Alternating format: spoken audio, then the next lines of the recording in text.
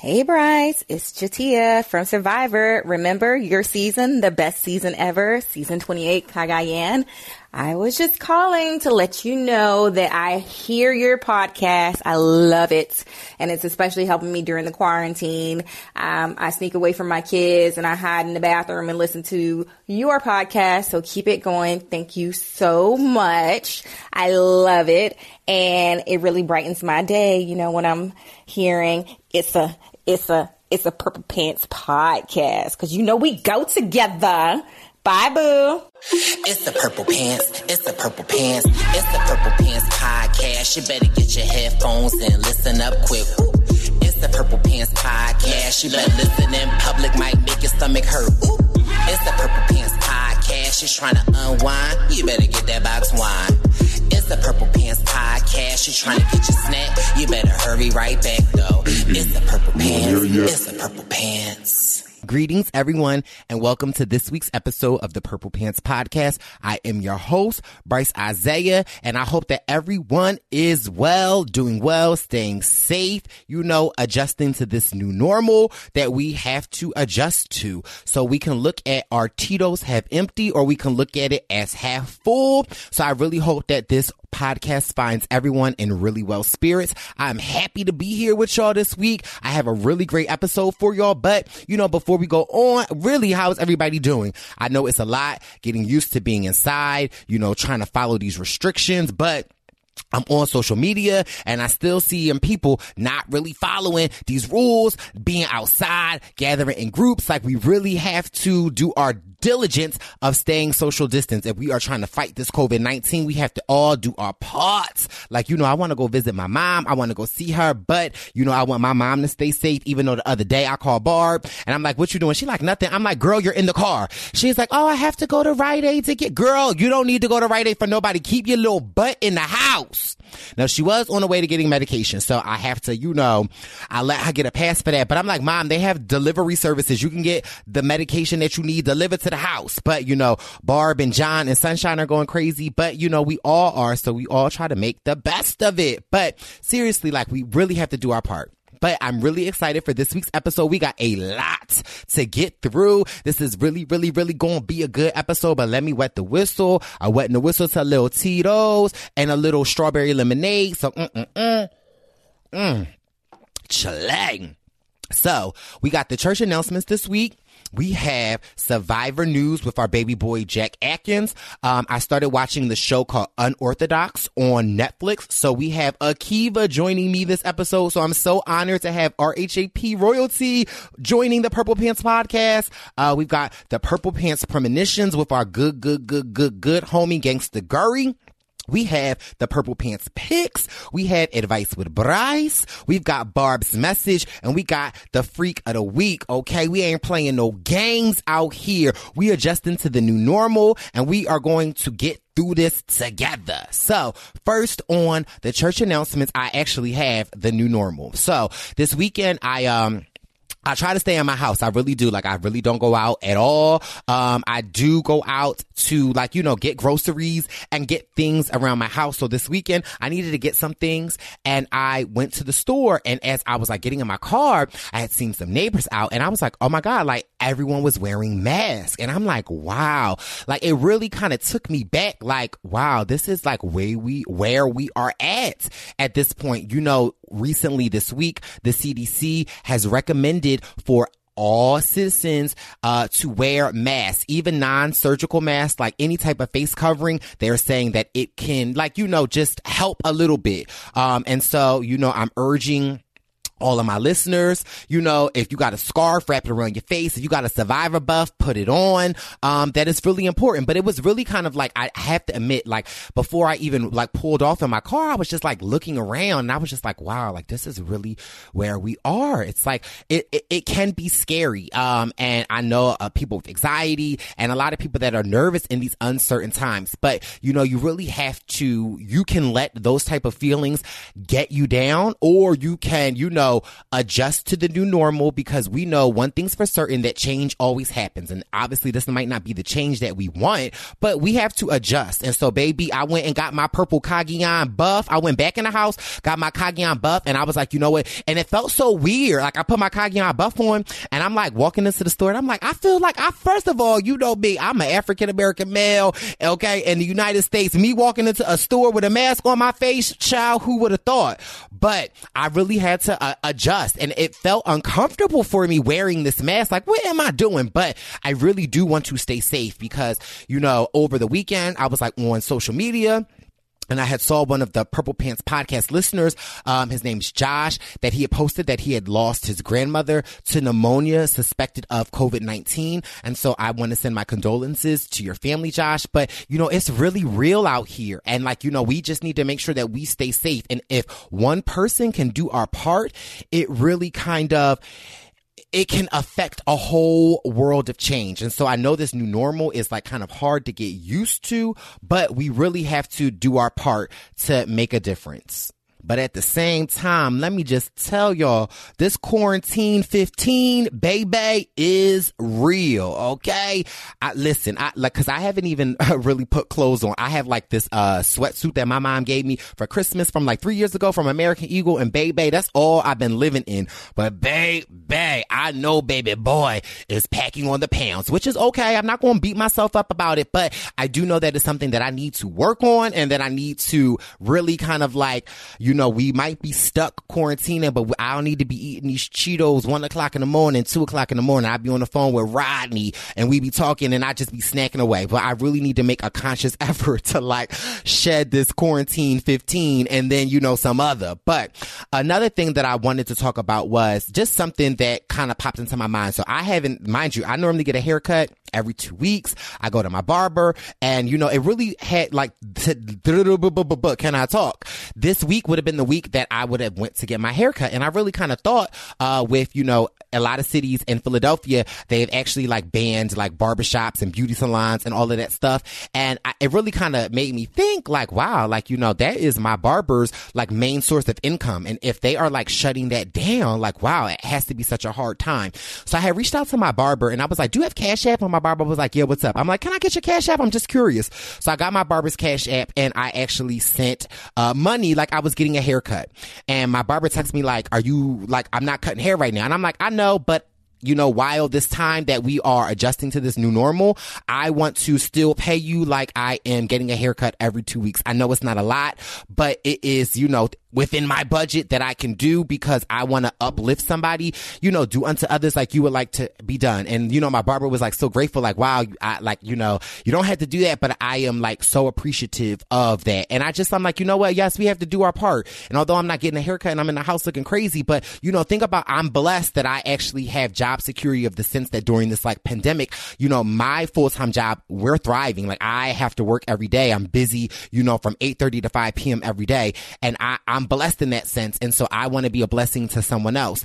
And also, like, you know, there are a lot of local businesses, like with us being inside, that more than likely will not survive this. So I am urging my Purple Pants posse that, you know, if you go get takeout food, you know, try to support your local businesses.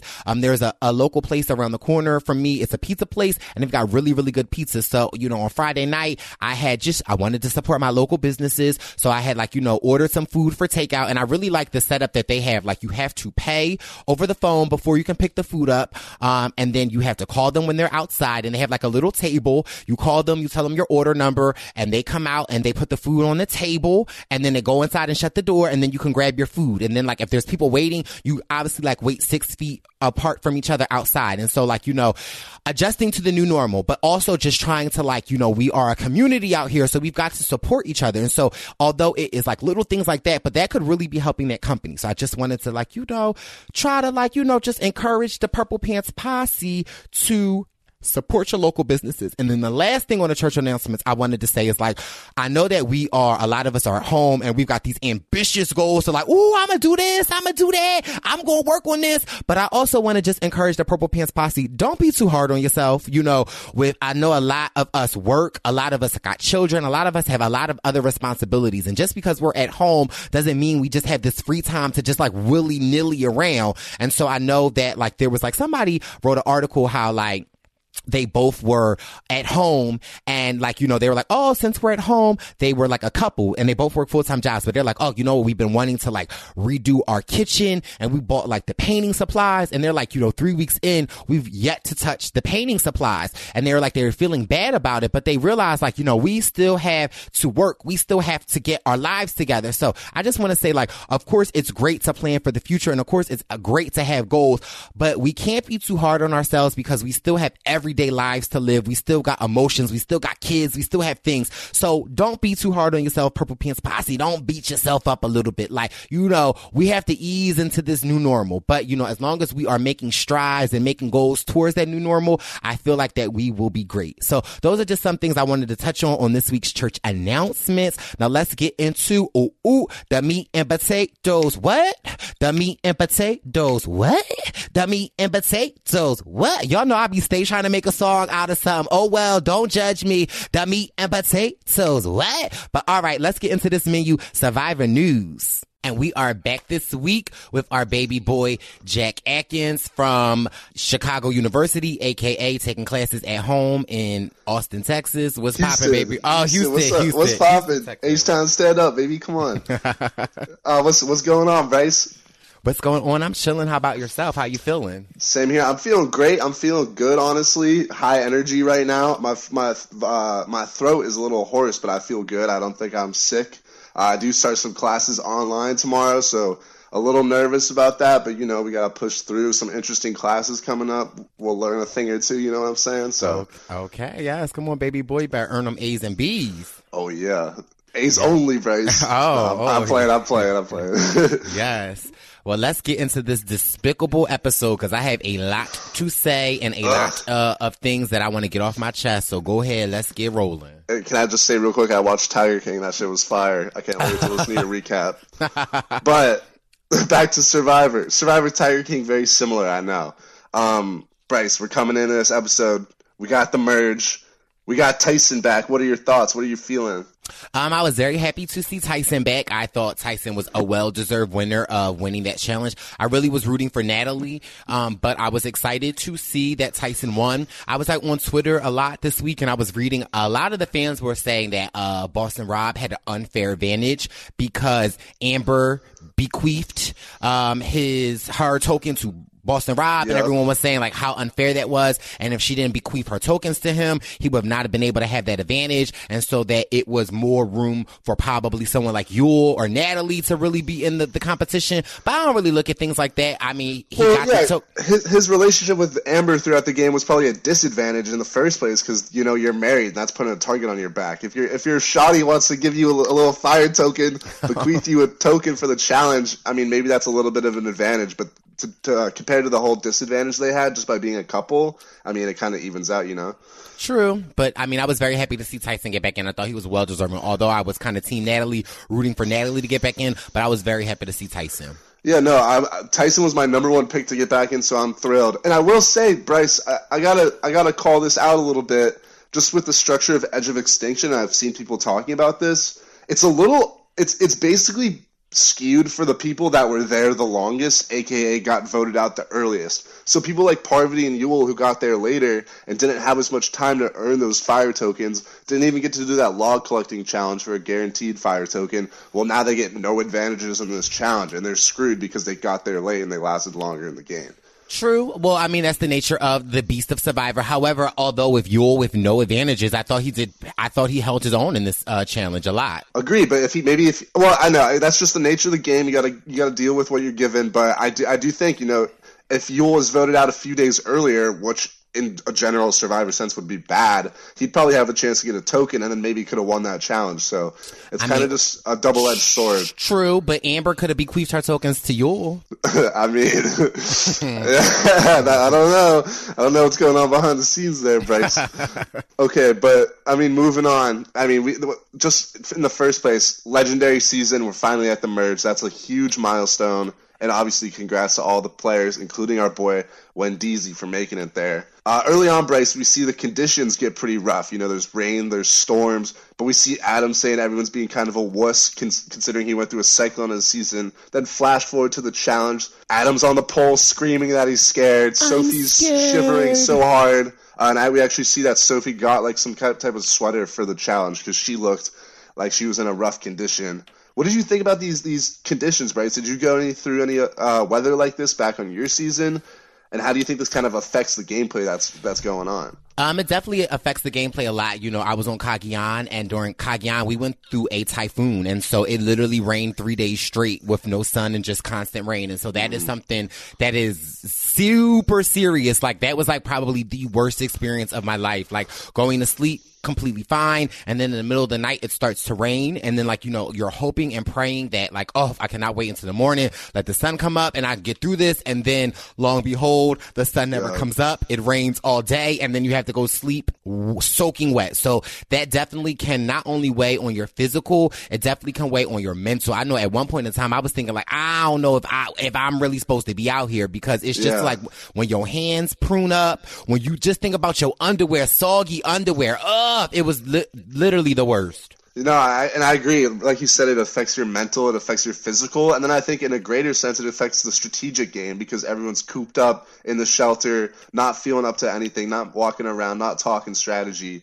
So it is interesting to see how real this game still is 40 seasons deep with all winners out there, and they're struggling with it too. Even Adam is struggling up on that pole. So moving after that, we see Jeremy and Denise winning the challenge, and then coming back to camp, you know, people start talking. This is the first vote of the merge of Survivor Winners at War. People are scrambling, a lot of names getting thrown out. You get Adam's name get thrown out, you get Wendell and Nick's name thrown out as a duo. We see, what did you think of Nick coming in every conversation with the compilation of Nick walking in on everyone, entering the frame? What did you feel about that? I loved it. Like, I felt like, you know, although I felt like, Nick, you shouldn't just be walking up to random people that you normally don't strategize with, but I feel like that was one of my mistakes in Cagayan, was that, like, I didn't interrupt conversations. So you never know if you interrupting conversations how that can change the course of things. So I'm not even mad at that, because obviously we see Nick is still here. So, I mean, it didn't do him bad. So I was here for that. Like, sometimes you got to shake things up. Sometimes you have to literally, like, you see people talking and you want to know what's going on. You got to walk over there and say, what's up? What's popping? Yeah, I agree. I mean, it was a funny compilation. It made him look a little bad, and he probably could have been smoother with it. But at the end of the day, you hear a lot of people saying, let's go Nick over Wendell, and then ultimately Wendell goes, so maybe Nick did some good with those conversations. Nick's edit to me has just been so funny this season. You know, we see him with this compilation entering people's frames, entering conversations. We see back when he had a little crush on Parvati. Even this episode, again, we see him on the pole with a face-off with Jeremy, and Nick and Jeremy's just staring him down, poker face, and Nick just starts giggling like a little schoolgirl. I mean, Nick... I don't know Nick personally, but he's pretty hilarious, and I'm loving the content we're getting from him in these episodes. It's a lot of fun. Definitely. I mean, so moving on. Jeremy, we see scrambling hard, and he's got that safety of immunity, so he wants to keep his boy Wendell in. You know, they're getting along. Jeremy ultimately wants to get Nick out to make Wendell his right-hand man. So we see Jeremy going around having a lot of quality conversations, in my opinion, from what it appears. Even with Denise says, you know, if it's Adam's time to go, it's Adam's time to go. She was down for that. And then we don't really see much about Wendell's name getting thrown out as a specific final option. You know, we saw Nick and Wendell have a little bit of a target on their back, but it seemed like Jeremy really successfully steered it over to Adam. Ultimately, we get to Tribal, that's not the case. Even Adam had that killer voting confessional. It's either me or you tonight. I know that, but do you? And then ultimately, our boy Wendell goes home. Bryce, can you give me some thoughts on that? Like, what do you think happened? How are you feeling as someone who's closest to Wendell? Like, give me the laydown here.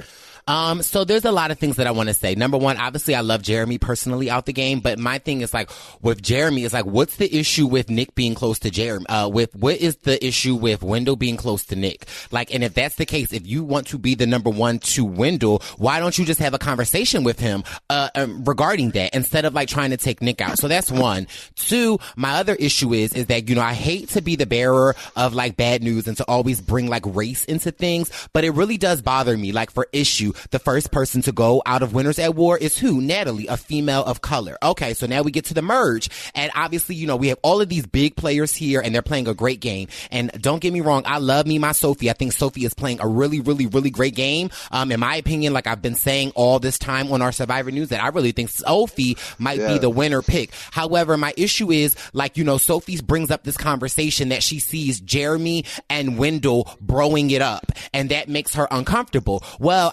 here's the issue that I have with that is that, okay, so if you want to pick out a pair that is Wendell and Jeremy, what makes them so uncomfortable to you? But we have pairs like Denise and Adam. I see no one bringing that up. We've got pairs like Sarah and Tony. I see no one bringing that up. We have pairs of Ben and Sophie. No one bringing that up. Pairs of Ben and Sarah. No one bringing that up. So my issue is that, oh, okay, so now it's Jeremy and Wendell, and now that's a whole issue. Two brothers coming together, and then the first person off the merge is a person of color. So that's what bothers me the most, is because it's like, what's the issue with Jeremy and Wendell being cool and working together? Is it because the two black guys, they can't work together? Now that's just my issue, and that bothers me a lot, because a lot of the time people always like, they don't like to talk about, the race card in Survivor. But I think that, the race card plays a big part of a lot of things in Survivor that, for upcoming players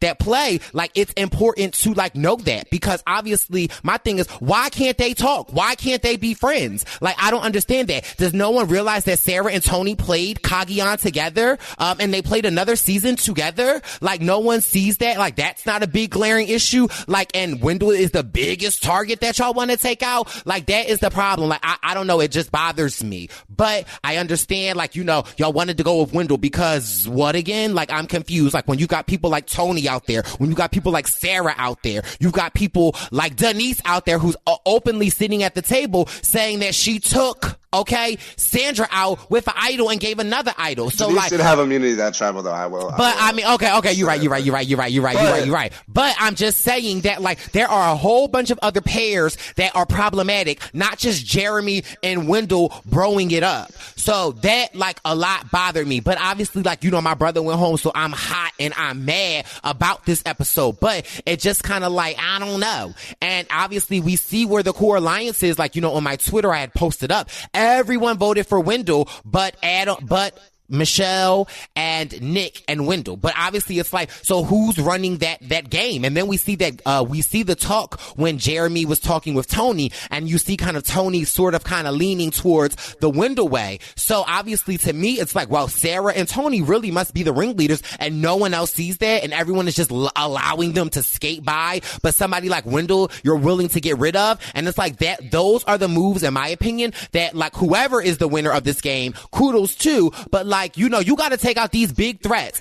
In the same breath, I am like, although Wendell is gone, however, I now pour my support onto Tony and Sarah, Cagayan strong. Like, those are the people that I'm rooting for at this point. But I know that was a lot, but I'm just mad my brother gone. I'm processing that, and I mean, I think you have a better viewpoint on that than a lot of people that are talking about this right now really could. Just to give my 2 cents as someone who, has never been in that position. Well, okay, and I'm just going to say this, tread lightly, because I'm fired up and I'll come for you. So go ahead. I don't want you to come for me. I'm saying, first off, I totally agree. I think it's remiss of people out there to say that race dynamics don't play a role in Survivor. Survivor is supposed to be a reflection of our society. Not to say that anyone on the season is racist or anything, but clearly there might be some unconscious biases at play. Like you said, you have Jeremy and Wendell, 2 strong black men coming together. People might view that differently than they view these other pairs. So I totally agree with you there. But I will say, as big threats in the game. You know, I think their bond at that point might have been more visible than other people's. You know, Sarah and Tony have been keeping it low key. They have not been keeping it low key no more. Like where have they been keeping it low key? I mean, I guess maybe. Well, they were on separate tribes post swap, and they just got to the merge meetings. But true. I agree with those other duos out there, and I don't disagree with you here. I'm just thinking, you know, I just think Jeremy almost pushed so hard to keep Wendell that maybe that threw people off. But I do agree with you. It's a little suspicious. Not that anyone consciously was like, oh, yeah, let's get out the black people. Like, that's I don't think anyone was consciously thinking that. If they were, that would be atrocious. But I think there's definitely some layers here that you're digging at that people need to give more thought, and that actually brings up a really interesting perspective on the game of Survivor. Absolutely. Like it always is. It's like that is like a lot of the times people stray away from that, but I always, you know, cause that's what I see. And a lot of people are like, oh, that's not true. I don't see color. Well, girl, what world are you living in? Because we live in a colorful world. So it's like, obviously you have to see that, but I'm not taking away from anyone's game. I'm just saying that like, I just find it ironic that that is the pair that they have a problem with and they need to break that pair up. So I mean, in my opinion, there is a lot of other pairs that could have been broken up. But, you know, I'm just a scorn friend. That's definitely an element that's in there. I don't think it's the whole thing. It's not the whole picture, but it's a little piece of the puzzle for sure. It's not a little piece of the puzzle, okay? Well, it's a piece of the puzzle, right? Period. But I love that energy you're bringing with that, because that made me think about things, you know, a way I hadn't really thought about it at all. And if you going back, looking at a lot of seasons recently and all time, pre-merge especially, you see a lot of minorities go out. Hello, women going out. Look at my season, and I mean, again, it is what it is. Like, it's fine, but look at my season. Like, you think it's a coincidence that I'm the only gay black member on my tribe, and we go to tribal, and I'm the biggest threat? Like, you know, what was the commonality in all of my other tribe members? Like, you know what I mean? Like, people don't think about things like that. Like, it is for sure. I mean, but it's the name of the game, and that's fine. I could have fought harder, but I'm just saying, like, let them all collectively come together and say, yeah, we can get rid of Bryce. No, like, you're please, right. It's a definitely an interesting subject to discuss and to think about, and there's just a lot to it. And I really appreciate you opening up on your thoughts about it, because I think that's going to make a lot of people think about it. It made me think about it in a way that I hadn't thought about it before. You know what I'm saying? So, right. I mean, I'm loving that type of expression, and I agree. I'm pissed Wendell went home. Hopefully he can sauce it up on the edge, but it's hard out there on the edge, so we'll see what happens. Definitely. So I'm excited. I still love the game. I'm still mad, but you know, at the end of the day, that's how the game rolls. But I just, you know, I am passionate, and you know, every season that I see disparities like this, I always just try to point it out. And all people be like, oh, you're always bringing up no, I'm not. I'm just telling you how I see it. You can see it from the perspective that you see it, but I'm gonna tell you how from the perspective that I see it. And that's just the end of it. I still love Jeremy, although he ain't getting a Christmas card this year. Okay, just Val and the kids. But I mean, I understand the predicament that Jeremy is in. Like, obviously you can't ruffle the boat too much, because obviously you need to save yourself. It's a sinking ship. So listen, I gotta go. But I'm just saying, I just, like, of all of the people of the merge, and obviously, like, if it had to been Wendell, it's Wendell, but all of the people of the merge, and like, you know, this is the storyline that they're building, that Sophie sees. Now, however, I ain't mad at Sophie though. Like, you know, for Sophie to see that, because obviously they probably would have got together and bit a huge turkey. But I mean, I am also, again, as much as I'm like, you know, mad at my girl Sophie is playing a phenomenal game thus far. I cannot give it to Sophie any much more, because I'm loving how so much under the radar, but how so much of a control she is, because obviously she has Sarah's ear, and Sarah's ear has Tony's ear, and obviously, like, you know, Tony is kind of sort of, in my opinion, driving this shit. Yeah, I mean, I'm loving what I'm seeing from Tony right now. This alliance of threats is definitely interesting, and also underrated move, I will say. We see in this semblance of threats, Tyson goes to Ben and he's like, hey, you're a big threat, you should join up with us. And I think he realized that Ben maybe feels a little insecure about his win. I'm actually watching that season right now, shouts to Desi. But I think he realized maybe Ben feels a little bit insecure about his win. So by going to him and be like, oh yeah, you were a big threat, you were a great player, that's an easy way to reel him in. Because Ben's going to be like, you know what, you're right, I was a great player, I was a big threat. Like, let's protect each other. But there's definitely a lot cooking. Like you said, the oven's on full blast right now. The pizza is sizzling, and I just can't wait to see what keeps coming. We still got Edge of Extinction, a lot of legends out there now. They just gained one more legend sub. Before we leave, let me ask you this question, because this was I can't even talk. This is what I was also wondering. So now that Boston Rob has an idol and now that Natalie has an idol, are they just null and void, or do you think that they will be able to sell them to people on the other place for fire tokens? I think they're null and void, but I still think there will be elements of trading. I don't know. So I don't know, because I was on Twitter today and I was just got, you know me, I likes to, peruse the twits and I like to peruse the Reddits. And some people on the Reddit was saying that like they'll be able to sell them to people on the other thing. And they were saying that like, Survivor said it, but I didn't see where Survivor said it at. But I think that will be an interesting element if they're able to sell the idols to people across the way. But I didn't know. I just wanted to know what your thoughts on it. No, yeah, I'm not sure. I think it would be interesting if they could sell the idols, although that might be a little bit of an oversaturation right off the bat, given that we know there's going to keep cranking in advantages over the course of time. But, there's a lot still to come from Edge of Extinction. I'm sure there'll be advantage after advantage churned into the game. So I guess let's just see what happens. I really don't, but to answer your question, I'm really not sure. I'm interested to see. I might have to peruse the Reddits and the Tweeter totters and whatnot myself. So, yeah. All right. Well, sorry for yelling at you, baby boy, but I just had a lot of heat and a lot of fire I had to get up off my chest. But thanks again for this week's Survivor News. Can we count on you next week to give the report of what's going on? Oh, yeah, you can count on me. I'll be here.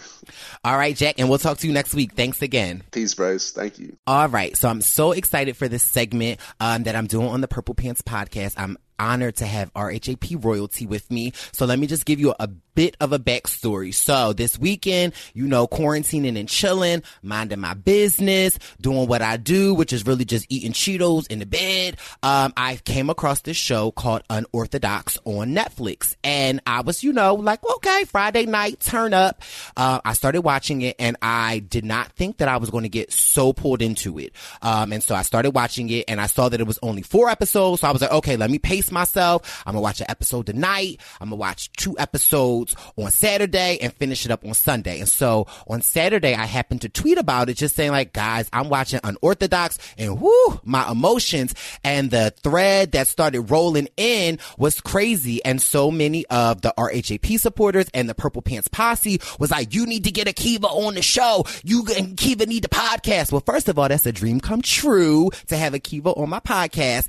But without further ado, I'd like to welcome Akiva to the Purple Pants podcast.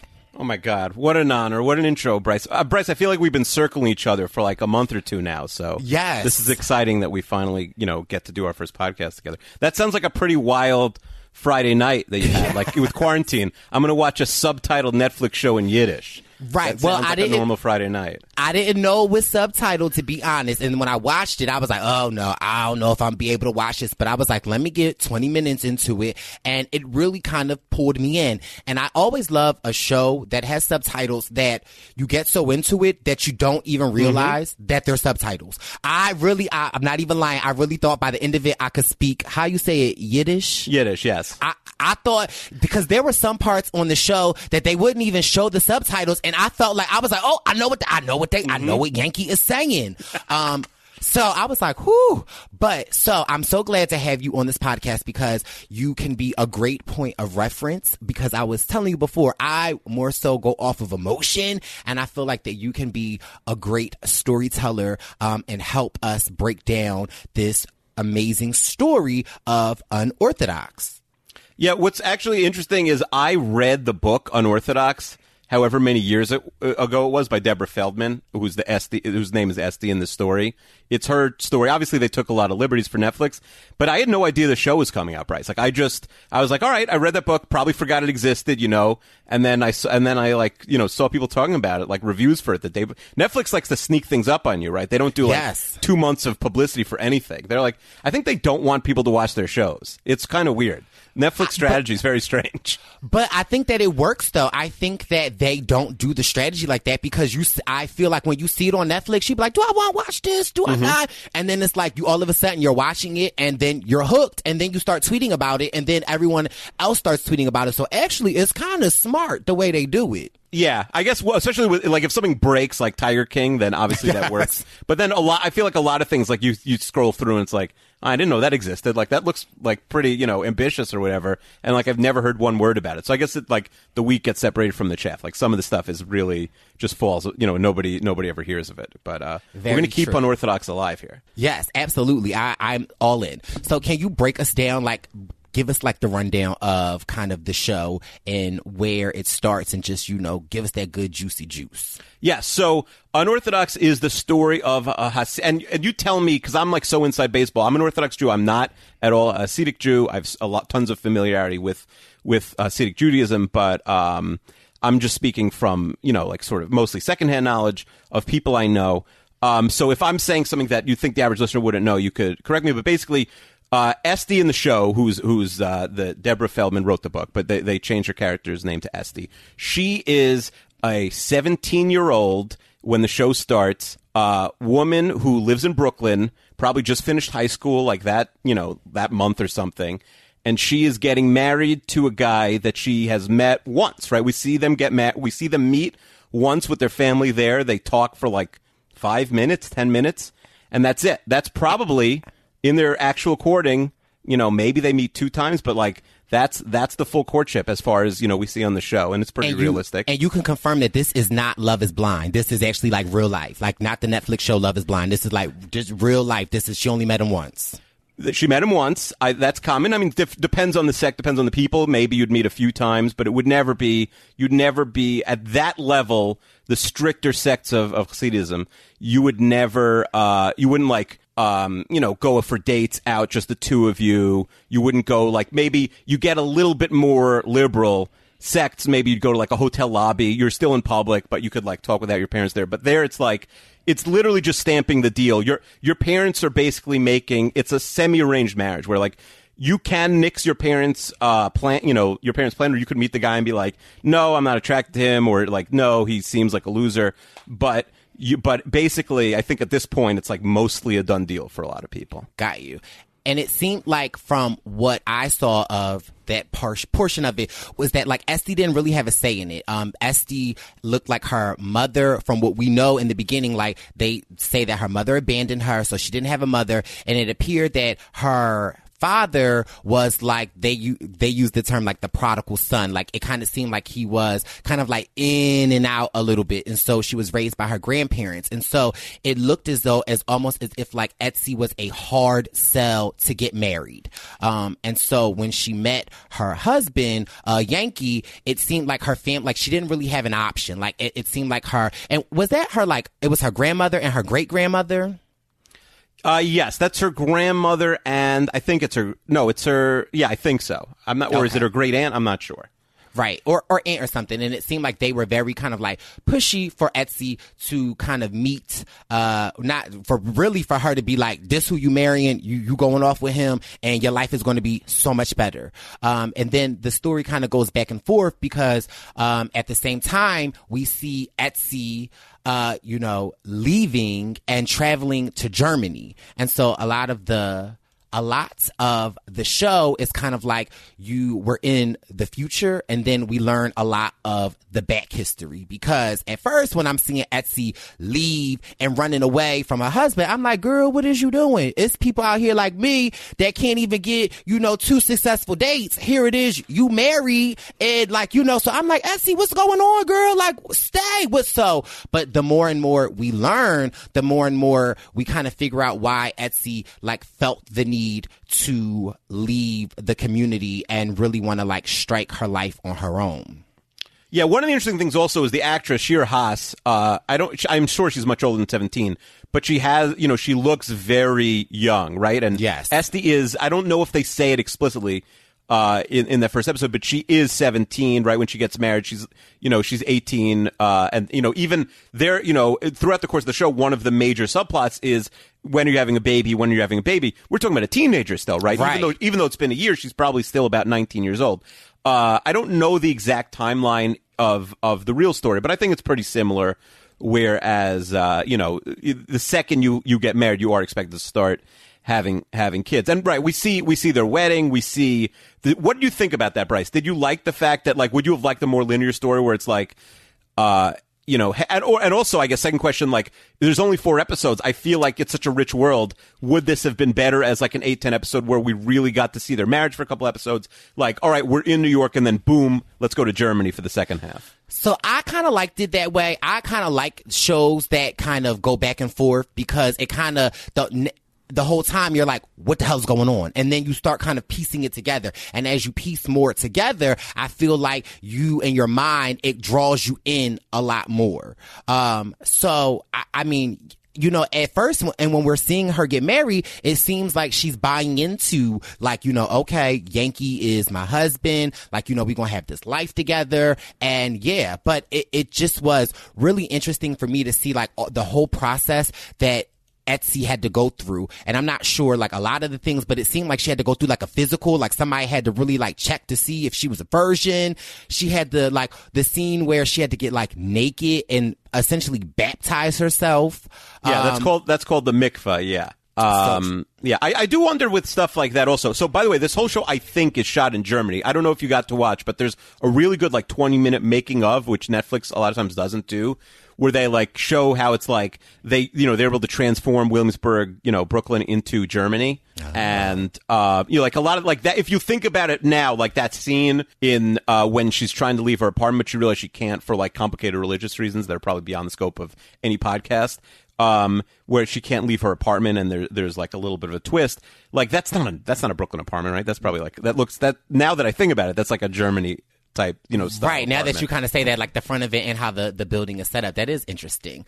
But good point to bring up. So it starts off where Etsy is trying to leave her apartment, and obviously she has a passport. She got the money ready, and she's like getting ready to like leave, but she can't because they're saying it's Sabbath, and like she can't bring a bag out during Sabbath or what. Like there's some type of religious rule, so she has to go back upstairs and like repack her little bit of bag that she had and really just bring, it looks like a picture of her grandmother, a passport, and some money. And she heads to this woman's house, you remember her name? No, I don't. Okay. Yeah, I don't remember her name either. So, but she heads to this woman's house who essentially helped her. And the woman we learned was her piano teacher. And throughout the course of the series, we learned that, her grandfather owned property. And so she would go with her father to collect rent from these properties. And there was a piano teacher, and the piano teacher was a little bit behind on her rent. So Etsy was there when her dad was trying to collect rent,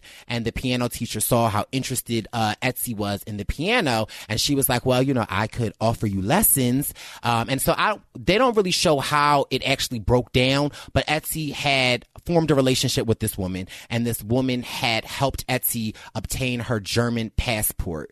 We learn in the show of one of like the interactions that Etsy had with her mom before she got married. Etsy had an estranged relationship with her mom. Etsy was kind of sort of very bitter to her mom because she felt like her mom abandoned her. And at one of the scenes when before Etsy got married, when she was a young girl, her mom gave her these papers and was like, here are documents of my grandfather, and that you are eligible to have like a dual citizenship, like a U.S. citizenship and a German citizenship, and you should hold on to this if you ever need it. And obviously Etsy uses it to get a passport to Germany.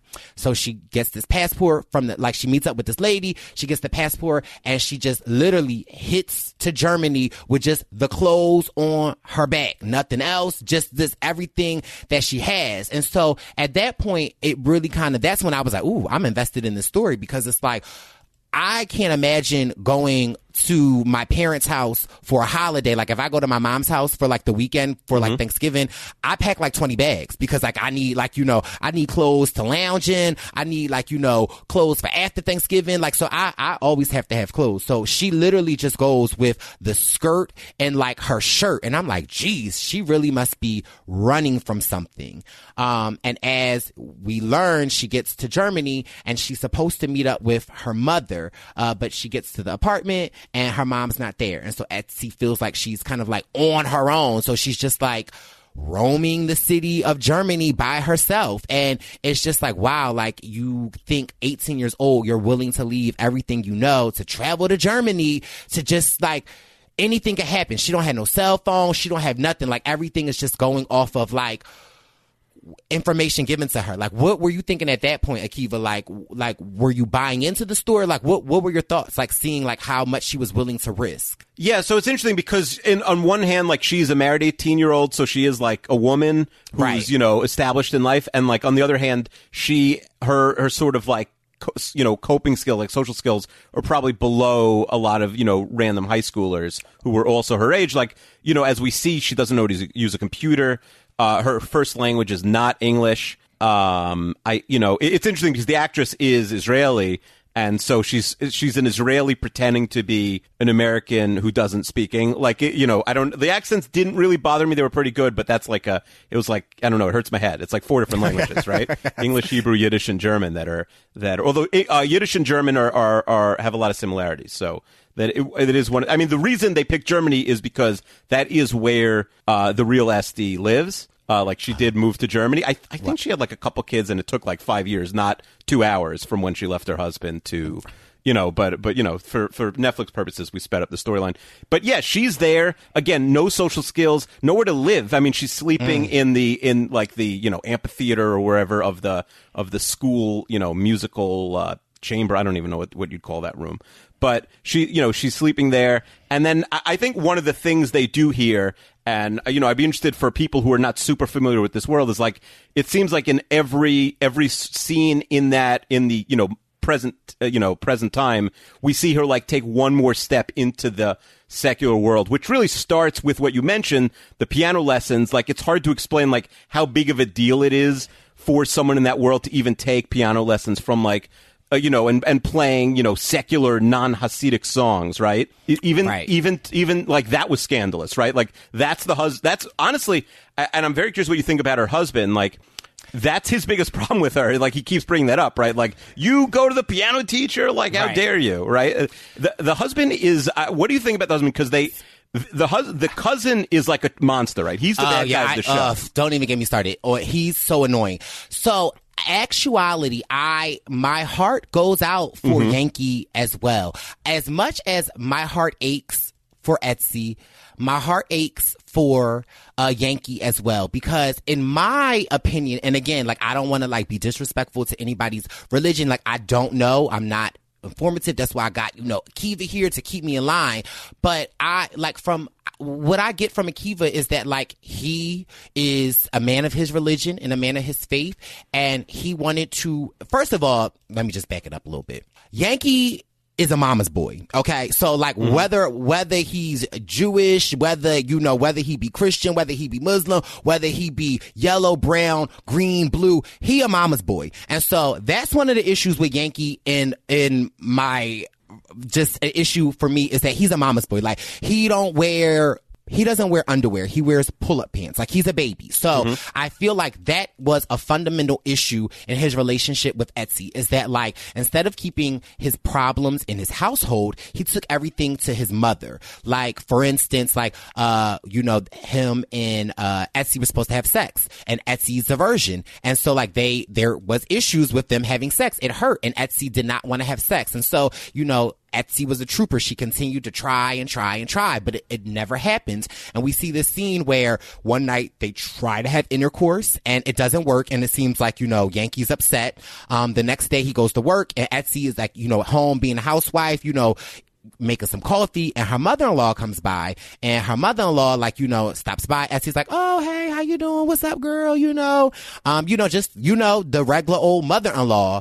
And all of a sudden the mother-in-law is like, Etsy, Yankee told me y'all having trouble having sex. And essentially, I feel like she gives her like lube or something. And like, and Etsy is like, bitch, what the hell? What you like? You know, to her surprise, like, why does she know about our bedroom?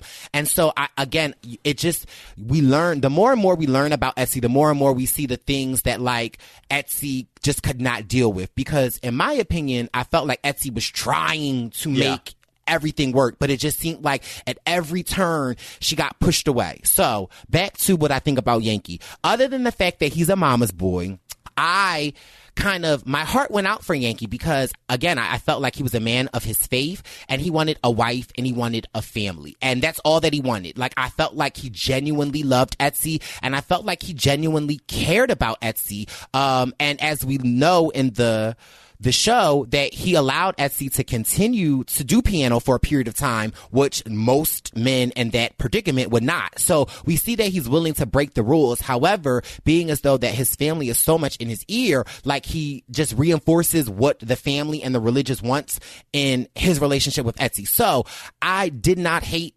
Yankee. I actually, like, my heart, and watching it to the end, my heart went out for Yankee because I just felt like he just, like, I felt bad for him because I felt like he lost his wife. And mind you, we're probably going to be jumping around all over the place. So, but so did the show. That's fine. Right. And also remember, Yankee's, he's 20. Like, he's a baby, too. And, it's normal for a 20-year-old to be a mama's boy a little bit. And, yeah, like, maybe there's a little bit where, and, the climactic scene where, like, it almost works out, right? Like, according to Hollywood, at least, like, maybe he calms down for 1 second and Esty tells him their big news and then he stays and they live happily ever after. Who knows? Like, he was that close. But I do think, like, maybe he turns into, he gets a job and calms down and turns into, like, a pretty, decent dad and good father. But he's over his head with a helicopter mother, dealing with his wife. The truth is, I spoke to a Satmar person to get a background on what they thought was, realistic and unrealistic. And to them, the most horrifying thing was the mother-in-law getting involved in their bedroom, because they're such conservative people by nature. Like, it would not be like, even Esty would not talk about this with her friends. Like, we don't really see Esty having too many friends on the New York side of things, but, like, it would be completely verboten for them to, like, have that conversation. Even it would be scandalous to talk about with her girlfriends, let alone her mother-in-law. Really, if she was having problems like that, it would be for like an actual medical person or her mom, who's clearly not in the picture, which is why her mother-in-law's, I think, trying to step in. But, like, that was what was, I think, most scandalous of the whole show to to people from the face. Like, what? The mother-in-law's getting involved in that? No. It's a lot more. And so we learned that Etsy is pregnant, and that after Etsy has left for Germany, she does not come home, and Yankee goes to the family, and Yankee tells the family, and they had this big family meeting, and they have the rabbi come in, and he tells the rabbi that, Etsy's pregnant, and they get this cousin. And what was the cousin's name? I was about to say Malik. Moshe, right? Moshe. Yes, Moshe. In my mind, Malik, because I got a cousin named Malik. So, cousin Malik, who is like, he seems, in my opinion, like a backslider of the faith, and is trying to kind of sort of get back into good terms. Yep. And it seems like he lost his family. We know that he has a gambling addiction, and we know that he don't follow the rules of, like, the faith like how everyone else does. So they bring this cousin Malik in to basically be like, y'all need to go to Germany, because they're not so much concerned about Etsy at this point, because they wanted to get rid of Etsy. Like, they were like, we're going to divorce her. You still young enough, Yankee. You can get you another wife and have kids. But once they find out this child is involved, that they are like, you need to go get this child. And so another thing that really kind of struck me watching this documentary was it seemed like the women are, like, not treated like humans. Like, they are more treated like property of the men. Like, it's like, your job here is to serve your husband and bear babies. And another thing that I thought was so interesting, that when Etsy, so I'm about to jump around because I'm about to ask your opinion, Akiva, is that when Etsy goes to the hospital in Germany, because Etsy knows that she's pregnant, and she goes to the hospital in Germany, and basically they're like, well, we can talk about your options. And Etsy is offended. She's like, my options? And she's like, we have to rebuild the 6 million Jews that were lost in the Holocaust. And like, can you talk about that a little bit more? Like, is that like, I don't even, just, if you can explain that, because, like, is that why, like, they have so many children, is because, like, they are trying to, like, this is where I'm, Yeah, so it's a great question. So first of all, one of the interesting things is that, first of all, like, even though Esty, we see a lot of times during the show, as it goes on, like, even though Esty has sort of left the faith, and, we could talk about, like, the little things she does, like, one by one to like shed her skin, right, once she gets to Germany, there's certain things that are still too far, right? And even though, like, we see her, sleep with a strange man, things that would have been, unthinkable, like, maybe, I don't know the timeline of the show, but, like, a month earlier, 3 months earlier in her life. But, like, to her, the idea of abortion, like, I don't know if she knows what an abortion is, right? Remember, this is a person who doesn't have a traditional education at you know, like a lot of things she doesn't know. We see her ask, you know, Google, like, is there a God? Right. You know, which was funny. And we also see her husband yell to like Alexa or whatever it was to Google, like, where is Etsy? Where is Etsy? And so I asked our summer friend, like, is that realistic? And they said, absolutely. I know many people who have never used any sort of smartphone or that technology in their life who would be similarly like flummoxed by the technology. So it's a great question, and you know, I can only give a serious answer.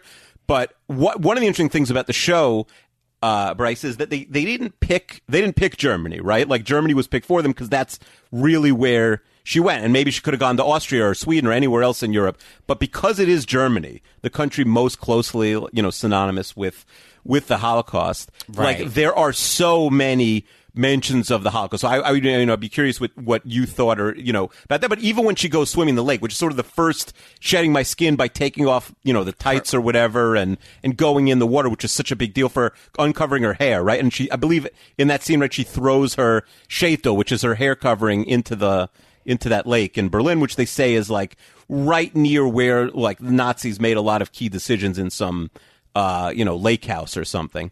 But it is very heavy-handed, where there is a lot of like, isn't it crazy that we're in Germany doing this, you know, 70 years after we were almost, you know, exterminated.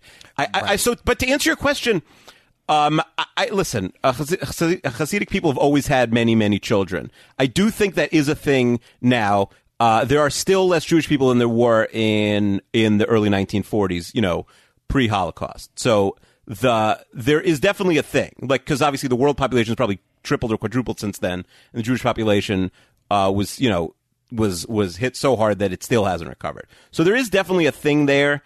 But I just think abortion would have been so beyond the scope of for Esti. And also, like, her mom messed up, right? Like, or right. You know, and we could talk about her mom, but like, her mom, you know, in Esti's mind, is not a great mom. I think Esti can only end the cycle by being a great mom, right? Right. I think she probably, even though maybe she's not ready, like she doesn't have a job and she's a teenager, like in her mind, and she's living in a foreign country where she doesn't even speak the language, like she has to be a better mom, I think, for this baby. So it's a complicated question, but I think that's there's some of that there.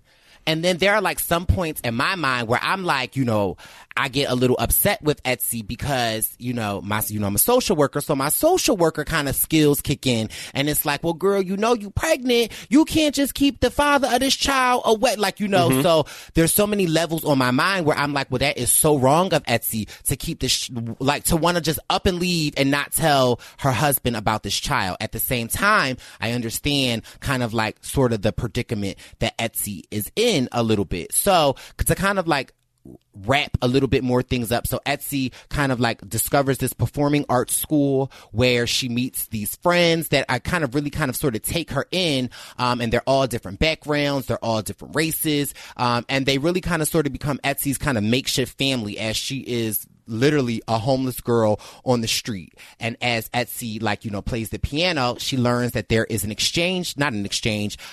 a scholarship program that she would be able to get into this program if she can play an instrument. So she can play the piano. So she is going to sign up to have an interview, which the interview is really hard to get. But, because Etsy, people feel for her, they are able to get her an interview. At the same time, cousin Malik and Yankee go all the way across, from New York to Germany to find Etsy. Now, in my mind, I'm like, how the hell they going to find Etsy by going to, Germany's a big city. How you just going to find her? But so they go to Germany and they try to find Etsy. Etsy has not. And another thing that I didn't like about the show is, if I'm Etsy and I was supposed to go to my mom's house, I'ma just wait on her doorstep. I'm not just gonna just go off into the city. But so Etsy doesn't really, go see her mom. And so soon as cousin Malik and Yankee get to Germany, they go to Etsy's mom's house. And, Etsy's mom is kind of rather surprised. And she is, first of all, she buzzes them up. Why are you buzzing them up? Yeah. I would talk to them right through the door, like, what's up? But she lets them up, and another thing that you kind of get to see is like this tone of like, they're not really like coming to like say, hey, Etsy, like, what's up? We coming back. Like, they are coming to take Etsy back. Yeah. And you see a lot of this aggression, especially in this cousin Malik, where you see as in Yankee, he's more like, have you seen Etsy? And so the mom is like, I have not seen her. She's not here.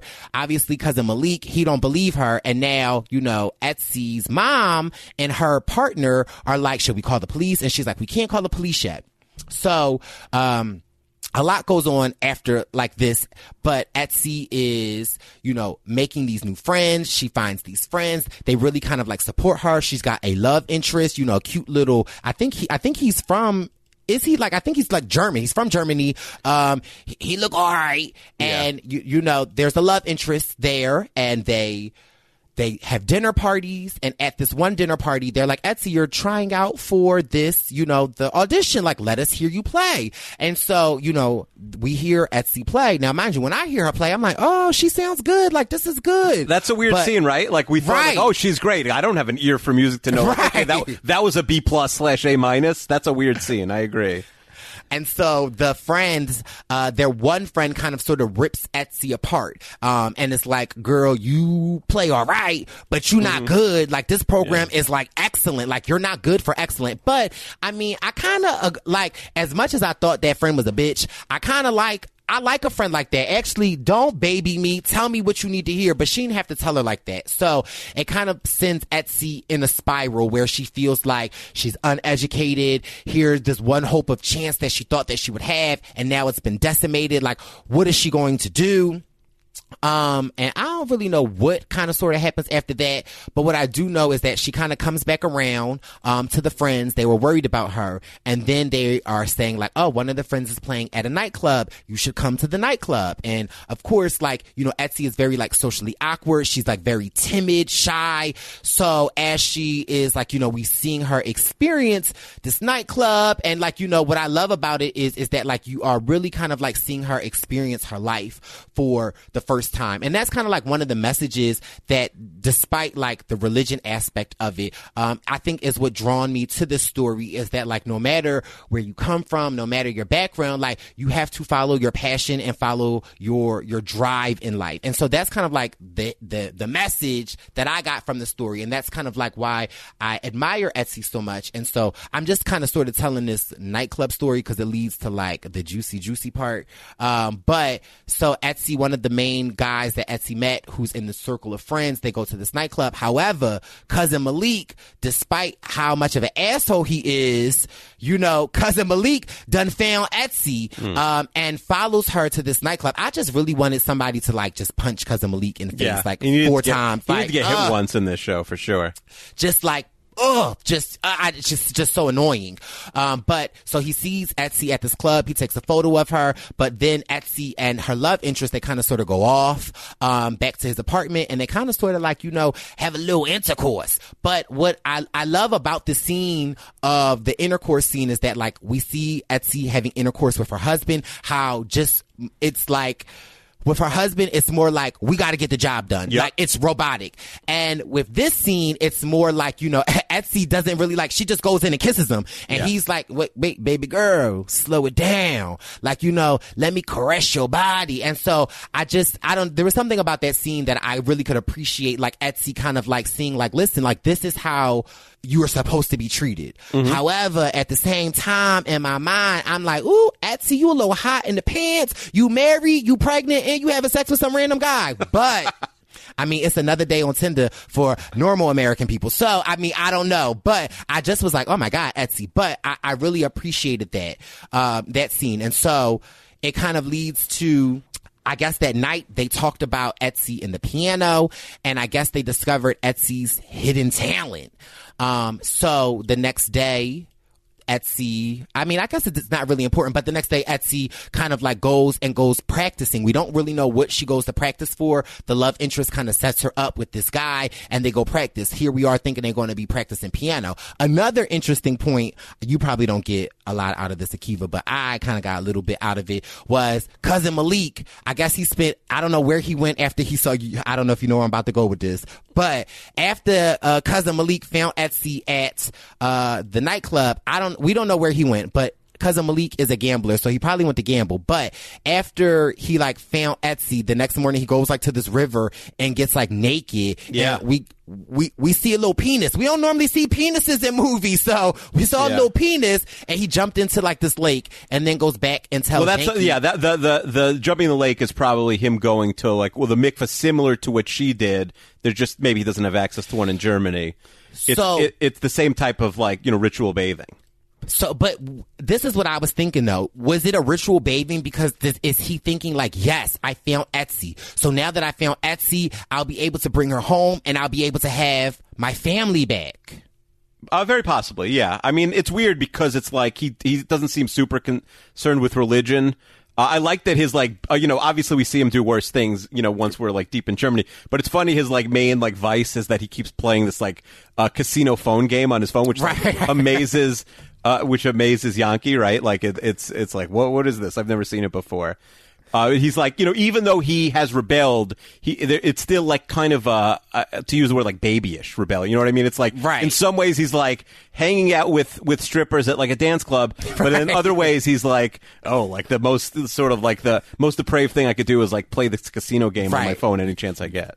You playing Candy Crush? Okay, like I cannot believe you. Yeah, wait till the rabbi finds out you're playing. I know. Oh my God, the rabbi is gonna have his head. But like another thing that I did, like I don't know, and maybe did you? And again, I'm not trying to disrespect nobody, but I very got much like the mob from like how like they had the meeting with the rabbi and they send in a cousin to go get her. Like it was very much like, I don't know. I just felt very like, I don't know, like crime family, like we're going to send you to go to Germany to bring the girl back at any cost. Like that was just kind of like, I don't know, but yeah. I think that's probably the least realistic part of the show, right? I think I'm actually surprised, and I think the reviewers were a little surprised. Like they turned it into a little bit more of an action show than just like a drama that happens in Germany.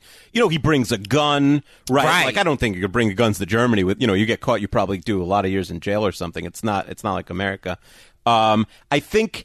I do think that part is very unrealistic. I don't think that like the Satmar rabbis have a lot of sway.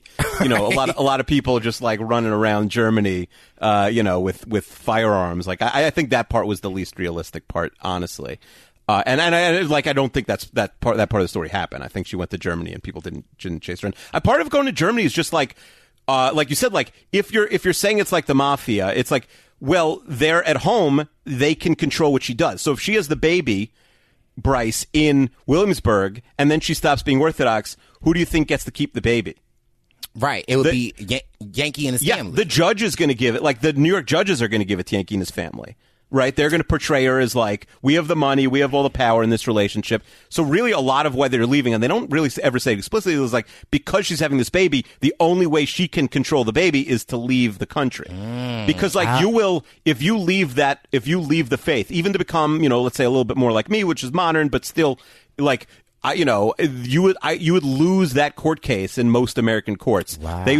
Ty goes to like the original religion in America. It's a fascinating thing, and maybe beyond the scope of a TV podcast, but it's very tricky. That's so interesting. So that kind of like, there goes my thing about being like, how could you take that baby? So it was actually more to that. And then we learned that Etsy finally makes it to her mom's house because, I forget what, so mind you, cousin Malik finally caught up with Etsy and kind of like grabs her, threw her in his taxi, but he didn't really do anything to her. Like he pulled out the gun and then left the gun with her. That I was like, okay, that's stupid. Yeah, it was stupid. He just kind of shook her up, and from there she went to her mom's house. And after she went to her mom's house, like, Etsy kind of like wanted to lean on her mom, but at the same time, like, bitch, you ain't been my mom this whole time. So like, she's kind of very upset with her mom. However, her mom reveals to her that like, I never left you, Etsy. Like I was taken from you. And just like you just explained to Kiva, she said that like the courts, like she lost Etsy to the court system. And so Etsy has a better understanding of her mom. And so what also her mom has a girlfriend there, right? Which also like would be scandalous in that world, and probably is one of the reasons why she left or was forced out.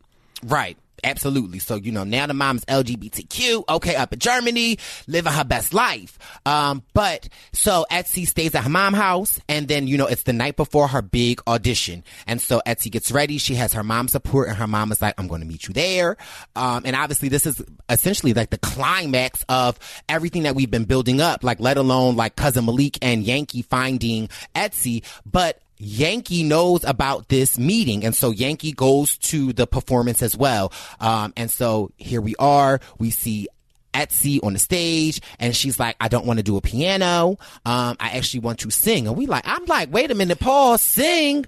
Girl, I heard you sing this whole episode. Girl, this whole you can sing? Plot twist.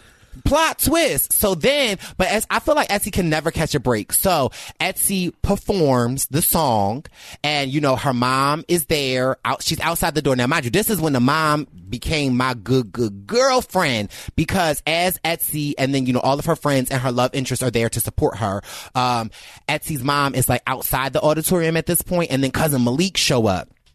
And Cousin Malik is like, I'm here to take Etsy. And Etsy mom is like, listen, baby boy, you ain't messing up this for her. And then he's like, oh yeah. And then the mom pull out the gun. I was like, ooh, Chile.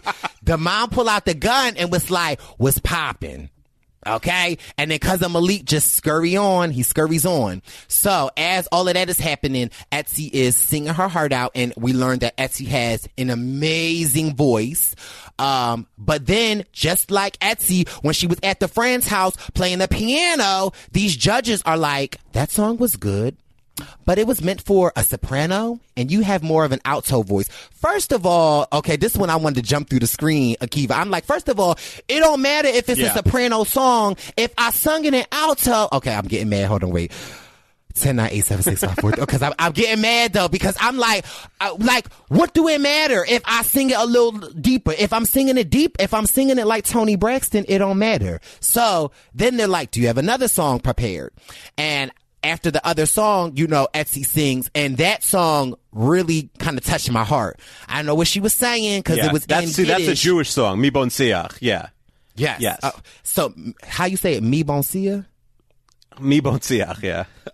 Okay. Yeah, so the first song also is the song that she says that her grandma taught her. One of the things that also a non-Orthodox person might not catch is that women would never sing in front of men, ever. Even really in front of her husband, I'm sure has never heard her sing, even if they had a better relationship, like it's a more standard,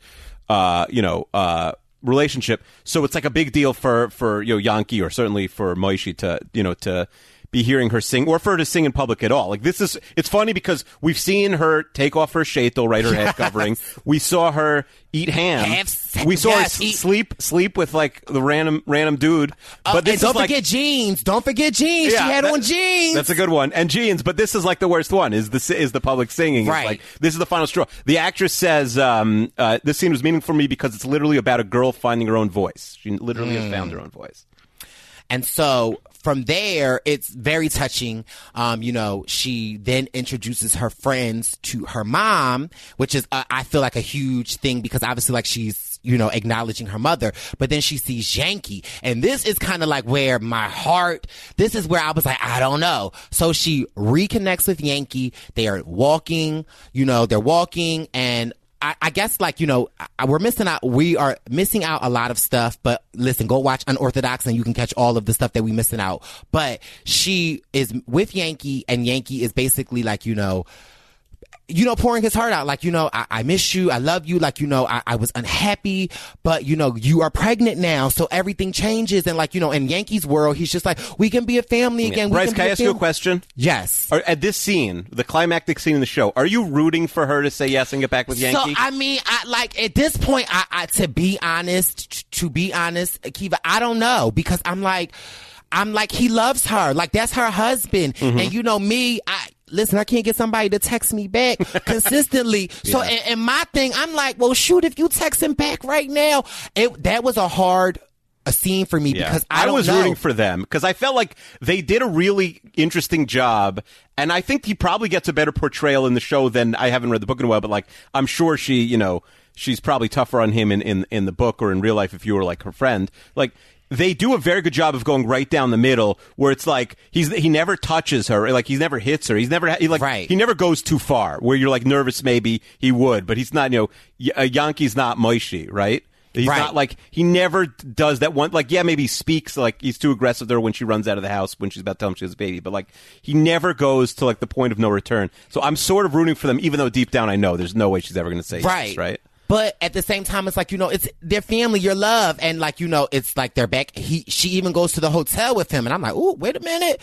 And then then when he ran into that bathroom and then was like cutting his curls, I was just like, oh my God, like this is it. She gonna get back with him. But to her point, like she stood strong and was like, I can't do it. Like, I cannot go back. It's too late. And again, another thing that kind of like was kind of pushing me more to Etsy's side was that like he kept saying like, I thought something was wrong with you, but now that you have the baby, everything's okay. Like, like still diminishing every other, like, still just saying like, well, you're not really a full person to me. Like, you're not really like, you're really just, you can have kids so we can have kids. And so, but to Yankee's defense, like, that's what he's brought up in. Like, you know what I mean? That's all that he knows. And so, like, I don't fault him for that. Like, you know what I'm saying? Like, I don't at all fault him for that. And also, if he's a single dad in that world, like at 20, it's like, well, what went wrong? And even if they blame the woman, it's like, well, he's a little bit damaged goods. Like, he was already only able to land.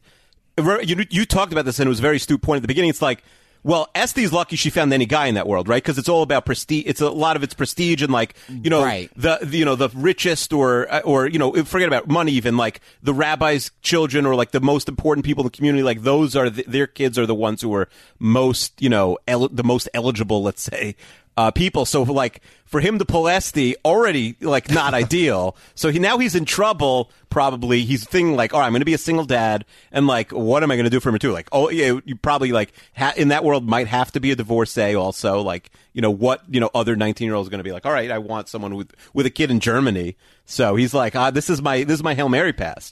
Right? Like he's desperate. But at the same time, he's willing, I guess, from his point of view, like, I'm willing to, like, make it work. But Este stands true to herself and, like, says no. And that's why I'm just like, yes, Este. And then, like, she has this one last scene with Cousin Malik, which is just, at this point, I'm like, bye, Cousin Malik. And then, it kind of ends off with Este going to, like, the cafe where she originally met her love interest. And then, like, just kind of sitting there and reflecting. And then here come her friends. Basically, like, there's Este. And they're like, that's the end of the series. Who do you think she's waiting for there? Because they walk past her. They're clearly not going to see her, right? They wave and say hi. Is she waiting for her mom? Is she eating by herself? It looks like it's a table for two. So I felt like this is the scene. This is the cafe where she met the guy with the coffee the first day in Germany. Mm-hmm. So I felt like she was probably going there for him. Mm-hmm. Or like German Tinder. There's like what's German Tinder called? I don't know. I mean, yeah, but there's Alda. She had the new lipstick on and she was ready to go. But I just thought like this story was just so, I just don't know a lot about the community. And obviously like the hidden message, or not so much hidden, but obviously it's just like, to fight for your freedom and to be your individual self so much. It just kind of like pulled on my heartstrings. I just got so much out of the story and this. I was just like, I was just so excited to be able to talk to you about this. Yeah. I also like, just to, defend them a little bit, I do think it's like, well, this is sort of like the most interesting, maybe like egregious or like, type of example. Whereas like, I'm sure 95% of the stories are just like, the husband's happy, the wife's happy, and they have lots of children, life goes on and they're happy. So it's just like, it's very hard to leave, but not everybody wants to leave. Like, right. If you spoke to like 10 something people on the street, I'm sure, 95% of them, I guess that would be 9.5 people. I don't know how that works, but would be, 19 out of 20 or even 99 out of 100 or, would be very happy. But, it's just like, how do you leave this thing that's so specific and that, and like you've been built for like one very specific life and now you're going to like literally a whole new world. Right. It was crazy. It's such a good watch. I definitely recommend anyone that, first of all, not anybody, because y'all all got time during this quarantine and chill, to definitely check it out. Definitely an eye opener. And this is not a quarantine and chill show, though. Well, I mean, but that may, well, you got to read the subtitles. But no, for real though. But after a while though, I really felt like I did not need the subtitles though. Seriously, by like episode 3, I didn't need the subtitles. And it's funny because she doesn't speak German, a lot of those scenes are in English just because that's the common language with her and her buddies and stuff, right? Right, and the friends. So there is English, but a lot of the times I was just like, eating my Cheetos. Like, I know what she's saying. I know what's going on. Like, I felt like I could kind of sort of get into it. So absolutely. I'm so excited. But thank you so much for wanting to come on and help me break Unorthodox down, Akiva. I'm so honored. Yeah, no, this was a blast. Thanks to Ali Lasher on Twitter with the idea, legend herself, yes. And this was fun. And I hope maybe this is a home game for you. Next time we got to figure out a home game for me and Rob. Absolutely, come on. I was down for the freakiest freak bracket. I know Rob nixed it on the show. I said it. I had to run it by you first because we put it in the bracket. And then here's Rob's complaint. He said, I'm just going to hear about like 20, like the biggest deviants of all time. He thought it would just be like a bunch of sex freaks and it would be like, maybe more R-rated. Rob sometimes has PG-13 sensibilities. Doesn't he know freakiest freaks does not have to really do It's what people wrote to him. I think you should talk to him. I think if freakiest freak isn't like crazy stuff, I think like kids, it's PG. I think we keep it PG-13 more than R. Well, all right. Well, thank you so much. Thanks so much, Been Bryce. An honor, absolutely. And I will talk to you in the very near future. And we are back this week, and I'm so excited because I feel like we all are in need of some spiritual healing. So we are back this week with our Purple Pants Premonitions with none other than the one and only Gangsta Gurry. I mean, I'm back again. Where else would I be, baby boy? Come on. What's popping? What's going on? How are you holding up during this, scary COVID-19 time? Listen, everybody in Miss Rona is out here ravaging the girls, and I just have to, stay inside my little bubble. I feel like the universe gave me a little bit of a blessing. Like, I've been in the house for like 9 months, like 10 months straight. So I was like, wow, this is just like adjusting to what my life has always been like, but in like the real world, So it's very, very interesting to like see all of what's going on. Just been praying for like people, been doing a lot of work for like the collective as far as just like general healing and just really trying to be of support in whatever way that I can. I feel like that's what's been keeping me afloat is like the idea of connection and community. Definitely. And I feel like one thing that I feel like the Rona has really, or just in general, it's just that, like, we all are human. We all are immune to the same things. Like, we all bleed the same. And I think, like, hopefully this can bring somewhat of a camaraderie, a community to people that don't feel like they have a community. That, like, we're all in this together. So what I was thinking for this week's Purple Pants Premonition is maybe you could talk to the cards and see about how we all can get through this, or what the cards say for us that, some support, some, something for us. Of course. So it's funny that you even asked that, and thank you for giving me the opportunity to do this. I've been doing a lot of reflection around what we should be doing as a collective. As we know, March was hella long. March was doing all the things like, the United States wanted to be like, we are in a pandemic. Like, it's just too much going on, right? And as we are starting to recognize, we're not going nowhere.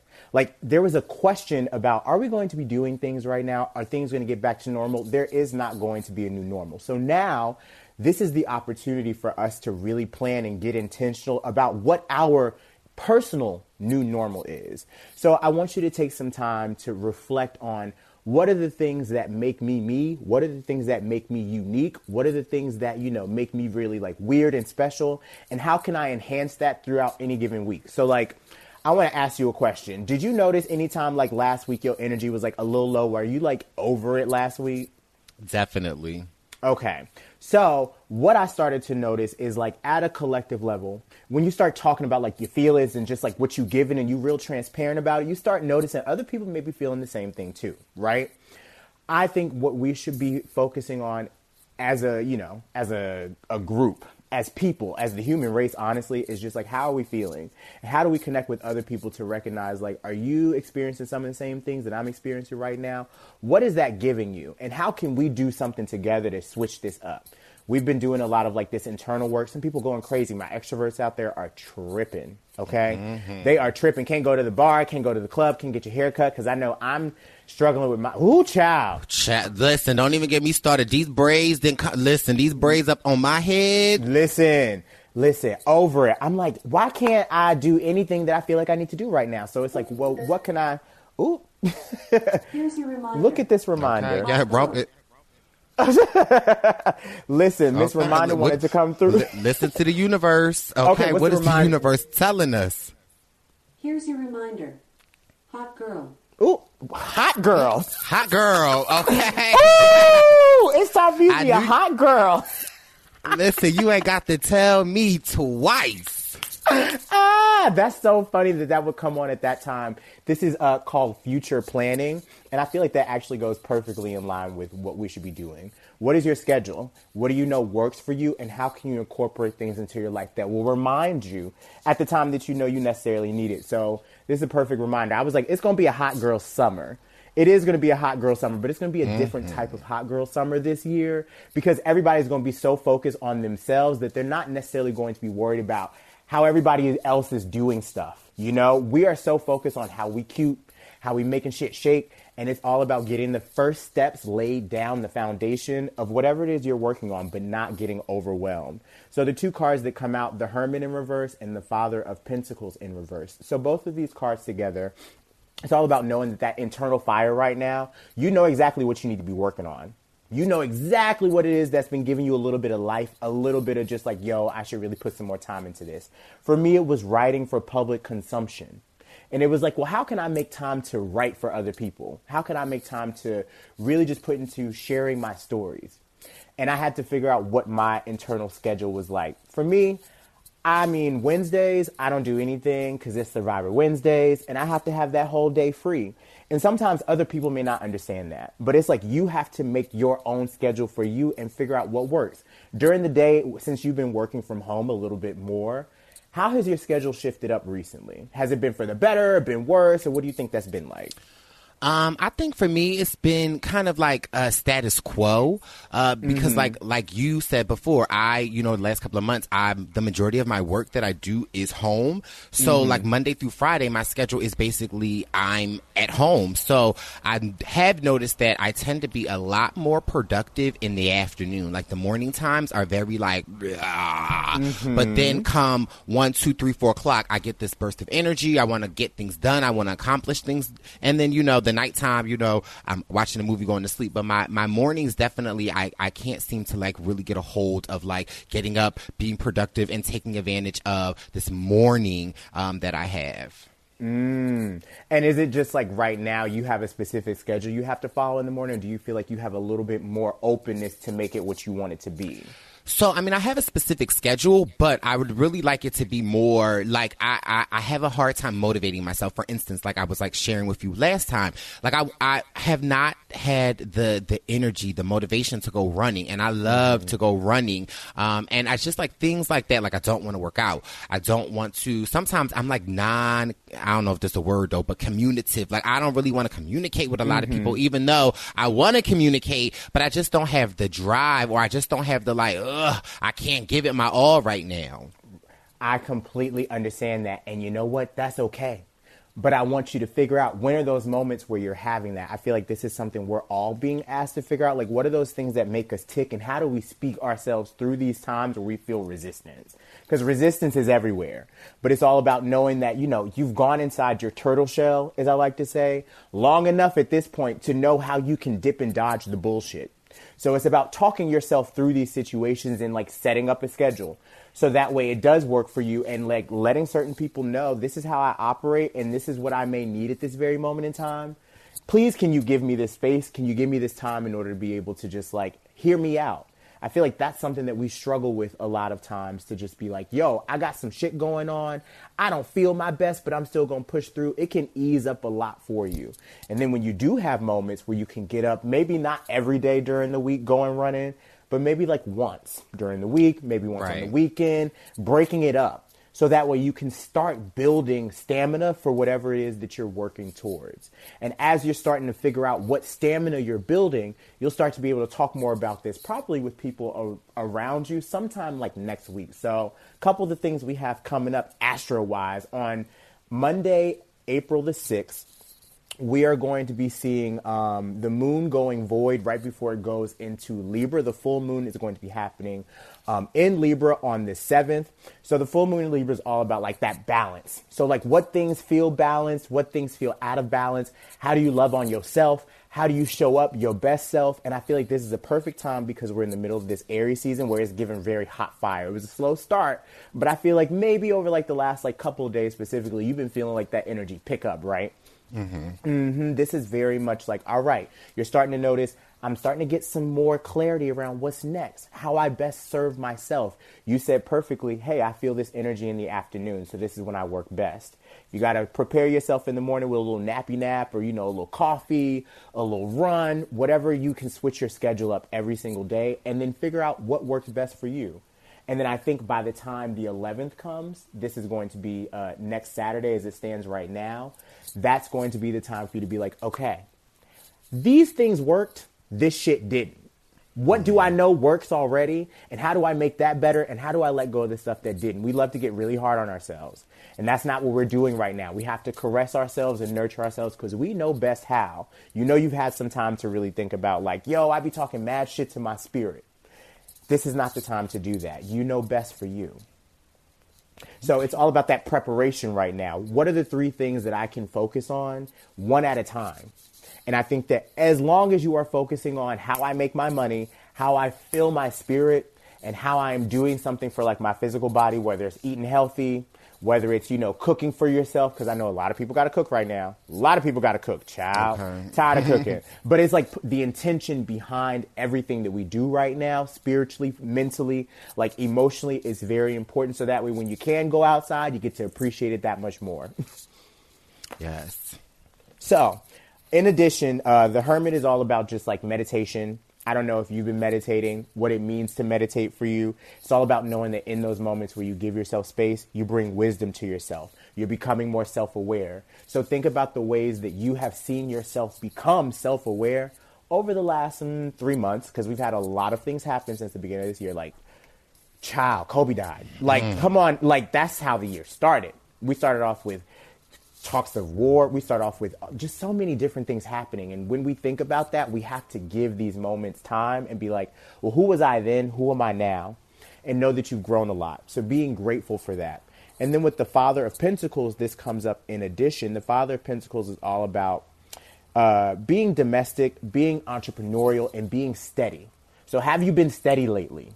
Has your spirit been steady? And if it has not been, what do you need to do in order to make it such? This is somebody who can be very calm, but being transparent. If you're lacking transparency over the next couple of weeks, ask yourself, why is that? And then figure out how you become more passionate, how you prioritize your stability so that way you can see yourself going in the direction that is better for you and makes you feel more at ease. And then it talks about being entrepreneurial in some sense. So how are you diligent in the things that you know you need to be doing? Where have you been slacking? Where can you be honest about that? And where have you been slacking on self-care? Have you been slacking on self-care recently?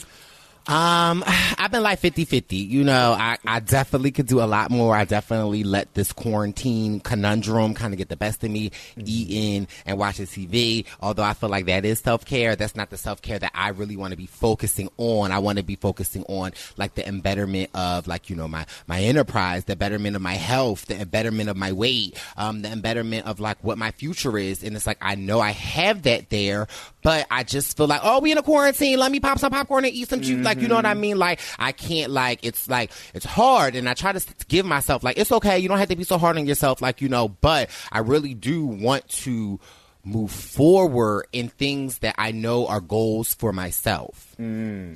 It's funny that you say that because the Seven of Cups talks about illusion and deception. So what are the Decepticons in your life that make you think you're moving forward? And what are the things that are actually illusions towards your greatness? Like, how can you be even more realistic with yourself and assess everything and be like, yo, like, and I feel like after this full moon in Libra comes up, it'll be a little bit easier for you. And you'll start talking about it as, I believe it's Mercury is going to go into Aries. So the way that we communicate, we're going to be a lot more open. You're going to see a lot more people talking their shit. Instagram Live is going to be popping like crazy even more because you see everybody be on Instagram Live these days. Everybody's on Instagram Lives these days. But I feel like it's going to be more about sharing like what we are experiencing and how we're becoming better. Not just these fitness challenges that you're seeing people hop on. Ooh, girl. Ooh, girl. But the Seven of Cups is not the most welcome card. It talks about temptation in many aspects of your life, whether it's cheating for pleasure or for money. You'll soon realize you've been building a house of cards.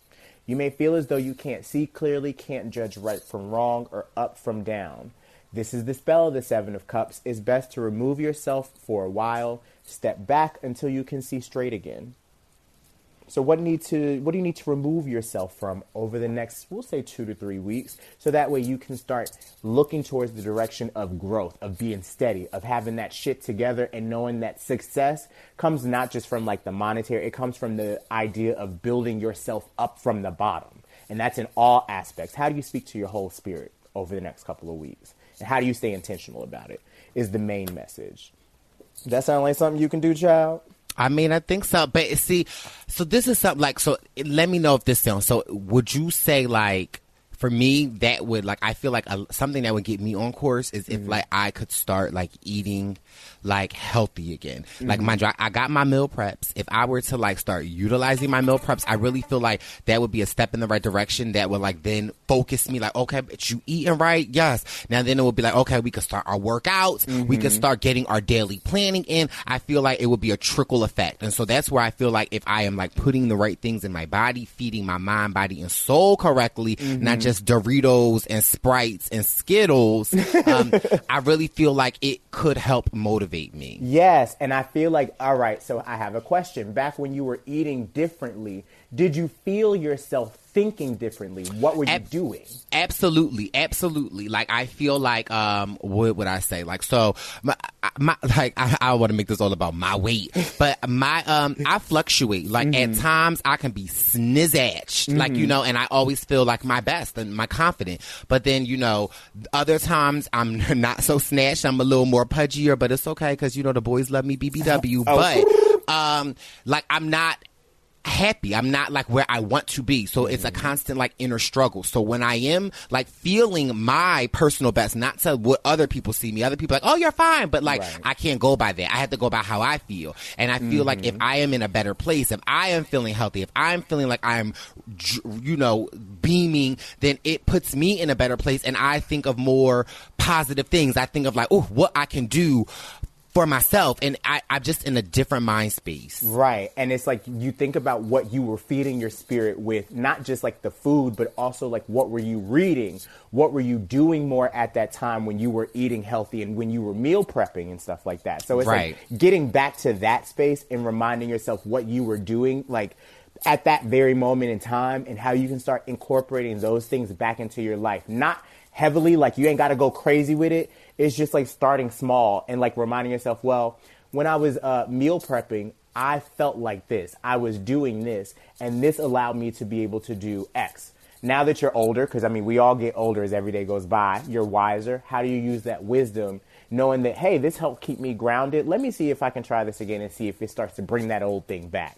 It's all about giving yourself a start, and that could be the key to things opening up for you. So the advice cards here, we have boundaries in reverse, divinity, and the earth card in reverse. So these cards coming up together is just like, you know that you have not been grounding yourself, and you've been letting some of your like personal boundaries just sit by the wayside. Why is that? Asking yourself that question, like, why have I not been keeping myself like as disciplined as I know that I can?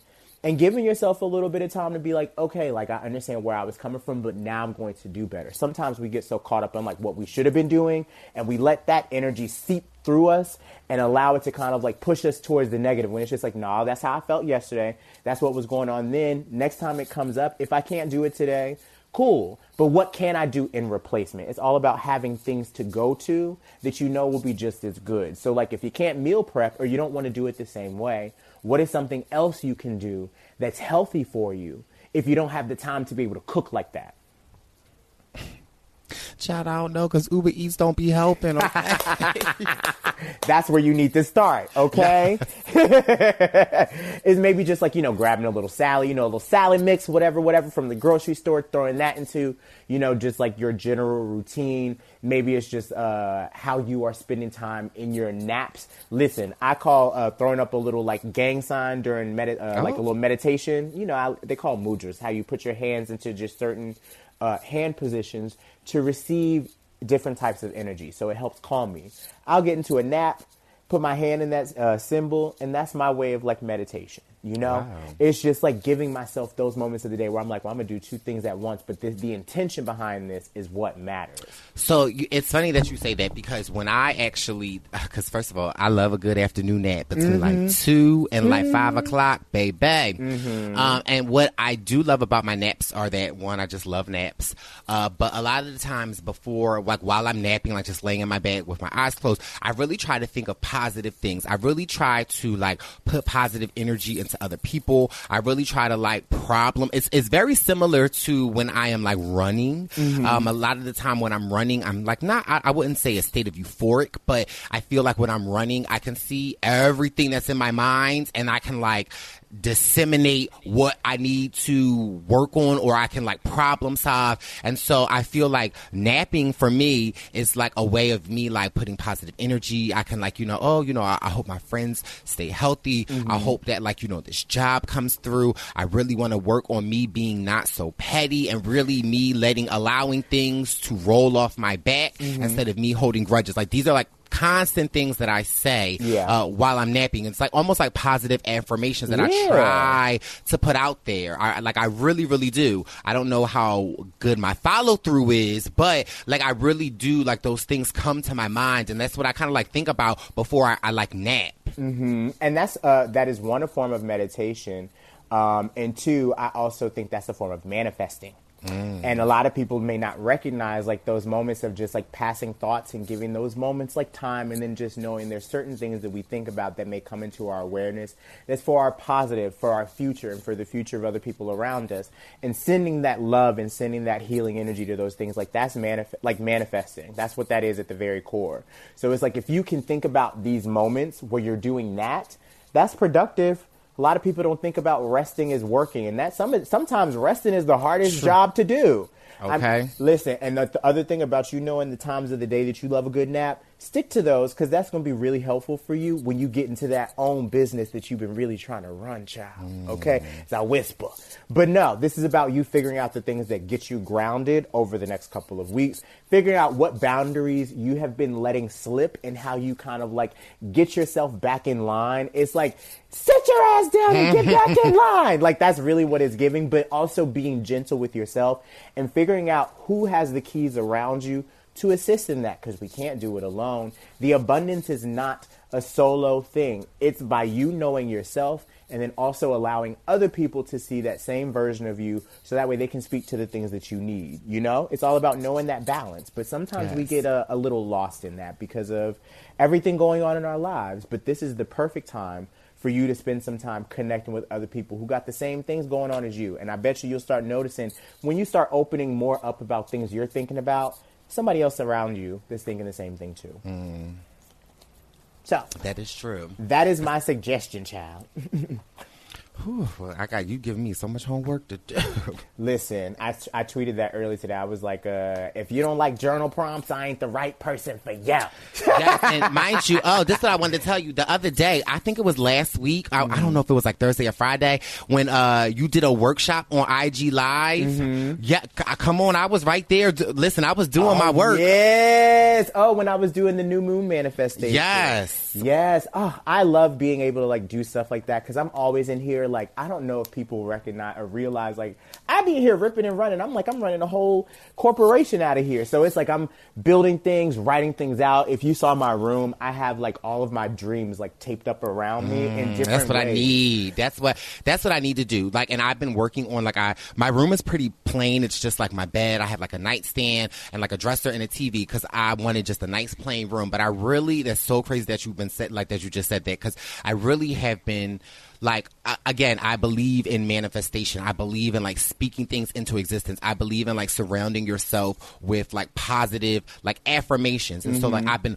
wanting something like either behind my bed, or I have like a really huge window in my room. I really want to do something like a dream catcher where I already have like not necessarily a dream catcher, but I have like what's that, fishing rod? Not fishing rod.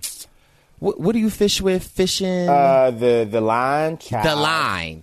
And so, like, I have, like, some cute little drapes in my room that are, like, pitch black. Because, mind you, I used to love, mind you, I'm about to tell you a story in the story. So, I have, like, pitch black drapes in my room because a lot of the times I'm like, oh, it's too sunny. Let me put these drapes up so that when I get home from work, when I was, like, going outside, it would be dark in my room so that I can get rest. However, I've since, like, pulled them back. I've, like, opened up my blinds. And, like, I leave my windows, like, not open, but I want the sunlight in as much as possible because I realize like vitamin D is like very good for you. Both of them. Both of them. I just want, like, you know, more of that energy to ray on me. But I was, like, thinking, like, you know what, maybe let me just write down ideas or things I want to do. And I can maybe, like, tape them to that rod and tape them to my curtains and just have that energy hit the light and flow through me because I really feel like that could be something super positive. Yes. And it's just, like, the fact that you even, like, because as soon as you started saying, like, fishing line, I was like, of course, because you're a Pisces. So you would like anything that has to do with, like, the water and makes it seem like waves and stuff like that in your room, like the waves are coming to you. So I think that that's actually perfect. And you already know that when you be in the shower, you be doing some of your best thinking too. So it's all about you getting to the water, like the water. The bath.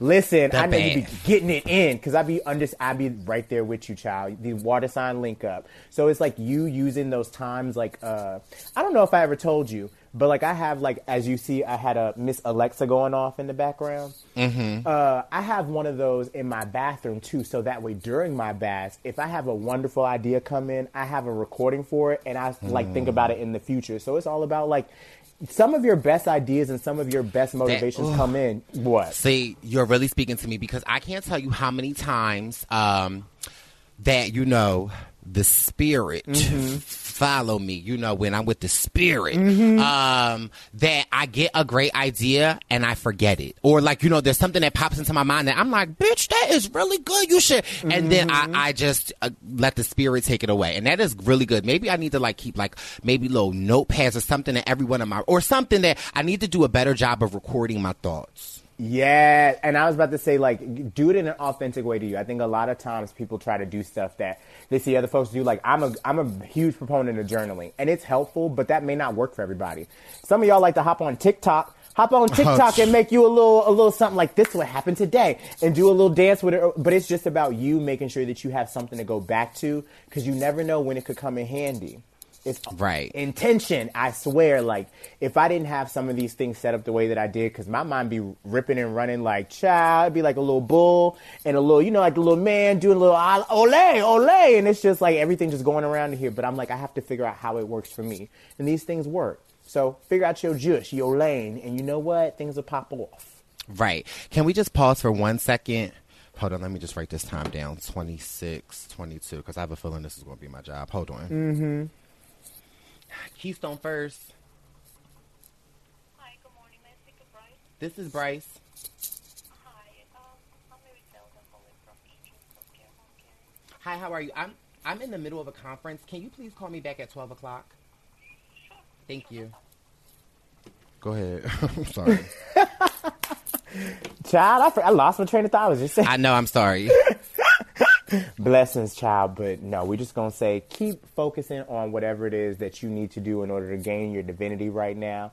And whatever it is that you have to set in place to remember things and, you know that you are going on your proper path, just do it. Yes, I love it. Is that it for us for this week's Purple Pants Premonition? I feel like coming up, just as a little reminder, a little wrap up, pay attention to what's going on with you guys on the 11th. So that's going to be Saturday, April 11th. Also, what happens between February. I don't know why I'm in February. April 7th to April 11th. What are some of the things that you start creating? How do you kind of like let go of old things and start some new stuff up? And then by the time we get to the new moon, things are going to be real hot. Things are going to be real hot. So let's just go ahead and get ready to get grounded. Boom. Yes. All right. Well, I don't know whether or not the Purple Pants Posse got something out of this, but I sure did. Okay. I'm over here taking notes because I needed, I don't know whether or not it's like reassuring or I just need to hear someone that I feel like understands me on a different level that can really kind of like speak to my soul. And so that's why I appreciate you so much. I really be having you on here for selfish reasons because I feel like this is my like, my spiritual time to kind of get connected. But thank you so much. But yes, but before we go, where can people find you at? Just in case it's the first time they're listening to the Purple Pants Premonitions. Yes, you can find me over at Gangsta Gurry, Gangsta with an A because we don't do that ER buster shit over here. Gurry with 2 R's. Gangstagurry.me. Is my website. I just opened my books back up for readings in the month of April. So yes, I'm taking on new people, got a lot of new things I'm opening up. You can find me on Patreon. Patreon's where I do specific things for my patrons, bring them a little special something, a little more, connected to me, a little more personal. You know how that goes. Yes. But you can find me on Instagram, Twitter, and we can, make it rock, be cute together. Yes. Well, thank you so much, Gangsta Gurry, and we will see you in 2 weeks. You are a blessing. Thank you so much, friend. All right. Bye. Bye. Yes. I hope you guys enjoyed this week's Meat and Potatoes. Oh, Meat and Potatoes. Oh, I had so much fun recording this week's menu with Jack, Akiva, and Gangsta Gurry. I really hope that you guys enjoyed that. Now let's keep the menu rolling. Let's get into the Purple Pants Picks. You pick, I say. It's the Purple Pants Picks. Hey, you guys should know this by now, but listen, I'm going to say it like it's a recording. It's the Purple Pants Picks. It's one of my favorite segments of this podcast. Every week, Friday or Saturday, I will post to my Instagram or the Purple Pants Podcast Instagram. I will post a story with some Purple Pants pants, and I will say Purple Pants Picks, drop some topics, and you can pick topics. Anything that's on your mind that you want to hear your baby boy talk about, we could talk. So let's get right into the Purple Pants Picks. I've got Jonathan Rose 10. He writes, what does this podcast mean to you? You seem a lot happier and confident since starting the podcast. Oh, thank you, baby boy. So I think this podcast means a lot to me. It is definitely a way for me to express myself in a way that I have not been able to express myself. And it truly means the world to me. Like, there's not a day that goes by that I don't see something or hear something that I'm like, ooh, how can I incorporate that onto the Purple Pants Podcast? So I love it. And I love the support and I love the feedback, good, bad, ugly. I love to hear from the Purple Pants Posse. I love when you guys tweet, you DM me, you email me. I love it. I mean, listen, we go together. So that's a real thing. About, you seem a lot happier and you seem more confident. I don't know, Jonathan. I've always been this upbeat and I've always been this snappy. So, and confident. I just think that this Purple Pants Podcast gives me more of a current voice. So I think that I'm allowing you more into my life. So I think that you just get to see that a little bit more. Cause listen, it's been a baby boy since 3rd grade. What's up? But no, it's definitely like I can say the Purple Pants Podcast gives me an outlet to be honest. I'm definitely like very, very honest and very open with you guys. And I think that it's mutual. I feel like that I share a lot with you guys and I get a lot back from you. So, but thank you so much, Jonathan. I really appreciate that. Then we have Matt S. He writes, a couple named their newborn twins Corona and COVID. Do you think this is in poor taste? I know some people that name their kids Hennessy. So, I mean, I don't know whether or not it's in poor taste, but I don't know. Like, I definitely think that like this is a pandemic, and I definitely think this is something that will go down in the world history, that kids will be learning about this from 100 years from now. So I definitely, when those kids get older, like, I don't really think that like, hey, COVID, Corona, like first of all, I know some people named Corona. So Corona ain't that bad, but COVID, like, I don't really know. Like, this is definitely like, not the best time, in our universe. So I mean, to each his own. I don't have no kids. I can't tell nobody how to raise and name their kids. So if that's what if that's what you want to do, but I mean, listen, if they was my niece and nephew, Corona would be named Roro and, COVID would be named Coco. Those would be the nicknames that I will call them if they were related to me. So I'm gonna just keep it like that. And then, hey, it's Emma writes, any conspiracy theories that you've heard?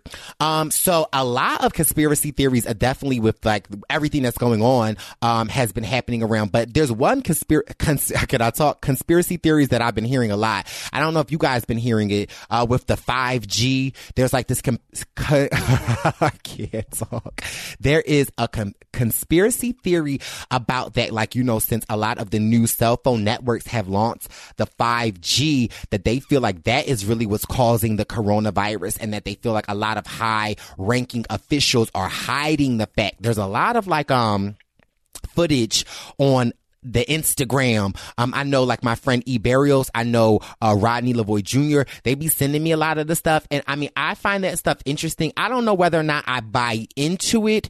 I definitely don't like discard it like it's trash, but I don't know whether or not I buy into it. But my method that I like to think of is like, I just like to take in information, and I will, like, you know, whether or not it's true or not, I just like to take in information, and that way I am kind of like knowledgeable about it. But like, if you guys have not heard it, like, you know, hashtag 5G on like Twitter or Instagram, and you'll see a lot of these videos of like a lot of these people talking about like what the 5G like network is doing to like the trees and the bodies, and what they think about how they feel like. And like, I was watching one of these videos, and they were saying that like every time the networks have launched like the 2G, the 3G, there has been some type of like virus or pandemic that has like followed through. And it kind of like does like, you know, I do be like, I mean, the timelines don't lie.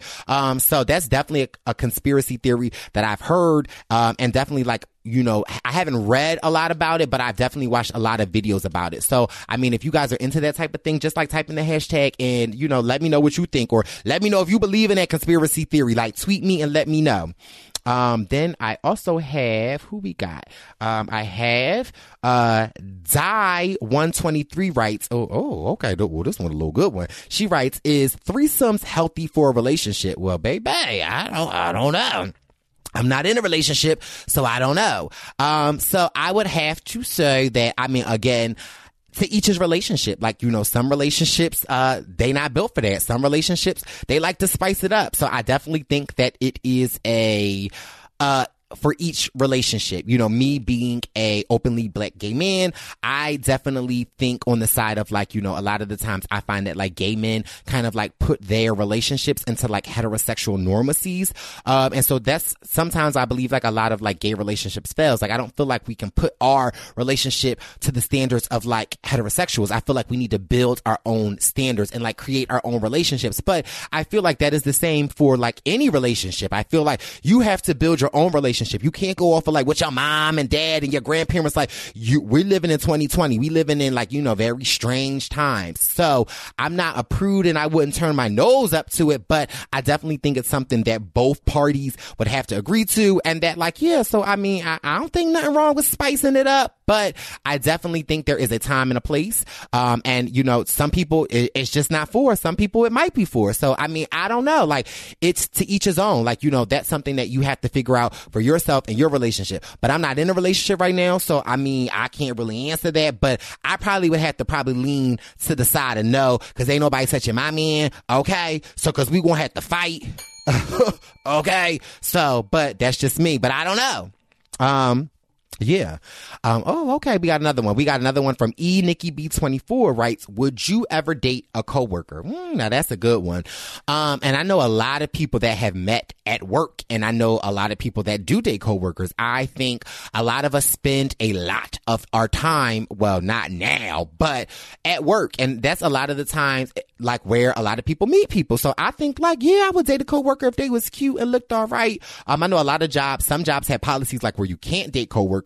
And so you have to be more, you know, strategic about how you go about that. But definitely, I feel like anywhere that you can meet somebody, you should be able to date them. You know, maybe your church, you know, maybe, you know, the mosque, maybe the corner store. I've had a story where, oh my God, my friend Sarah always tells me like I meet the most randomest like people. Random story about me. When I first moved out into my apartment, probably like one of my first serious relationships. I was like literally one night, there was like a Chinese store by my house. And like one night I was like, you know, baby boy was a little hungry. So I went to go to the Chinese store, and I had met a young fella there, like random. And mind you, I looked at him as I had like a hoodie on and whatever. And we kind of sort of started talking, and then we exchanged numbers, and like we dated for a period of time. So, I mean, I feel like you can meet people anywhere. And I feel like, first of all, I feel like the new place to meet people is the club grocery store, because that's where everybody be at. But miss me with that, because mind you, there's like stories upon stories about stories about stories. But when I had to go to the grocery store, I've been trying to go at night, because there's a grocery store. It's called Fresh Grocer. I'm not sure if there's like chains out wherever there are chains, but it's a 24-hour grocery store. So a lot of the time, like, there are people like the staff member is there stocking, but there isn't a lot of people. And so I'm trying to like literally distance myself from people. So I have gone shopping at night, literally like 2:30 in the morning, get up and just go grocery shopping, because it kind of like cuts down on like the long lines, and like you can kind of sort of get in, get out. Now, mind you, they don't have a lot, but they have the essentials that I need. And then we have Nasir.Holiday writes Tiger King 2.0. So yes, I think, what's his name? Jeff Lowe. First of all, Jeff Lowe is on Cameo. Who is buying a cameo from Jeff Lowe from Tiger King? But they did announce, somebody tweeted me this as well too, but that they are coming out with a final episode, just an episode of the Tiger King. I guess since the response, and since Miss Carol Baskin. So they are going to be like doing a final episode to kind of sort of like wrap things up and do a kind of like, where are they now? And like, what are things doing? Because I think Jeff Lowe it's still that zoo that he was building in the Tiger King. I believe it's open and running. And so people have been there. So they are doing that. So I think that would be interesting. I think it's coming out this Friday. So, listen, Baby Boy is going to be on it. Okay. So I will report back to the Purple Pants Posse. And that is going to conclude the Purple Pants picks this Saturday or Friday. I don't know, depending on what I'm doing. I will post up a new story to my Instagram. So make sure if you want to get some Purple Pants picks in, please let me know what you want me to talk about. And I got you. Now let's keep this party moving. We're going to go to Advice with Bryce. Now, I got a really good Advice with Bryce this week. Ooh, I love it. Hi, Bryce. Let me start by saying one of the biggest silver linings of being quarantined is getting to reconnect with my family and friends. I have loved getting to Zoom with my brothers and sisters all across the country, get drunk, play Cards Against Humanity online, seeing my nieces and nephews over FaceTime more frequently, and even getting to see my coworkers. But I've also had to work for the last decade plus. I'm also in my mid to late 20s or early 30s, LOL, to set boundaries and try to let go of my relationships that don't help me on my journey. The setup. I have a friend group from high school that consists of myself and 4 other girls. Over the years, we've gotten together periodically, brunch to catch up. Sometimes we'll even see each other a few times a year. Sometimes it's been a few years between the get-together. This past summer, one of the girls got married and we all got to hang out at the wedding. This story is already getting super long, so let me cut to the chase. Something just was off. The vibe was wrong. I left the wedding feeling upset. I can't even put my finger on why, but I felt like an insecure 16-year-old version of myself. The bride has no idea about this. The problem. This morning, I wake up to a group chat on Instagram. They want to have a virtual brunch. I get that in this corona time, we need to reach out and connect with others. But this instantly gave me massive anxiety. I'm panicked. We're all quarantined inside, so I don't really have a good excuse. How can I get out of this? Should I just be a big girl and do it? Help, Allie. Thanks, Allie, for the submission. I think this is like so in line with, the theme of this podcast, which is the new normal. So I definitely think that, like I was saying before in my church announcements, that we are hard on ourselves. And I think that we don't need to be this hard on ourselves. So, number one, if you don't want to attend the virtual brunch, baby girl, you don't have to attend it. Just because we are quarantined and at home, it does not mean that our lives stop. It does not mean that you do not have to worry about the things that are going on in your life. And, your weekends are your weekends. And if you want to be a weekend to yourself, I am fully here for that. So I definitely think that, you can let the group know that unfortunately, like, you will not be attending, and let me know if there is another time that I can attend. I'm fully here for that. Your time is your time, no matter if we're quarantined or not. I feel like where we're at today, we should not be doing things that we don't want to do.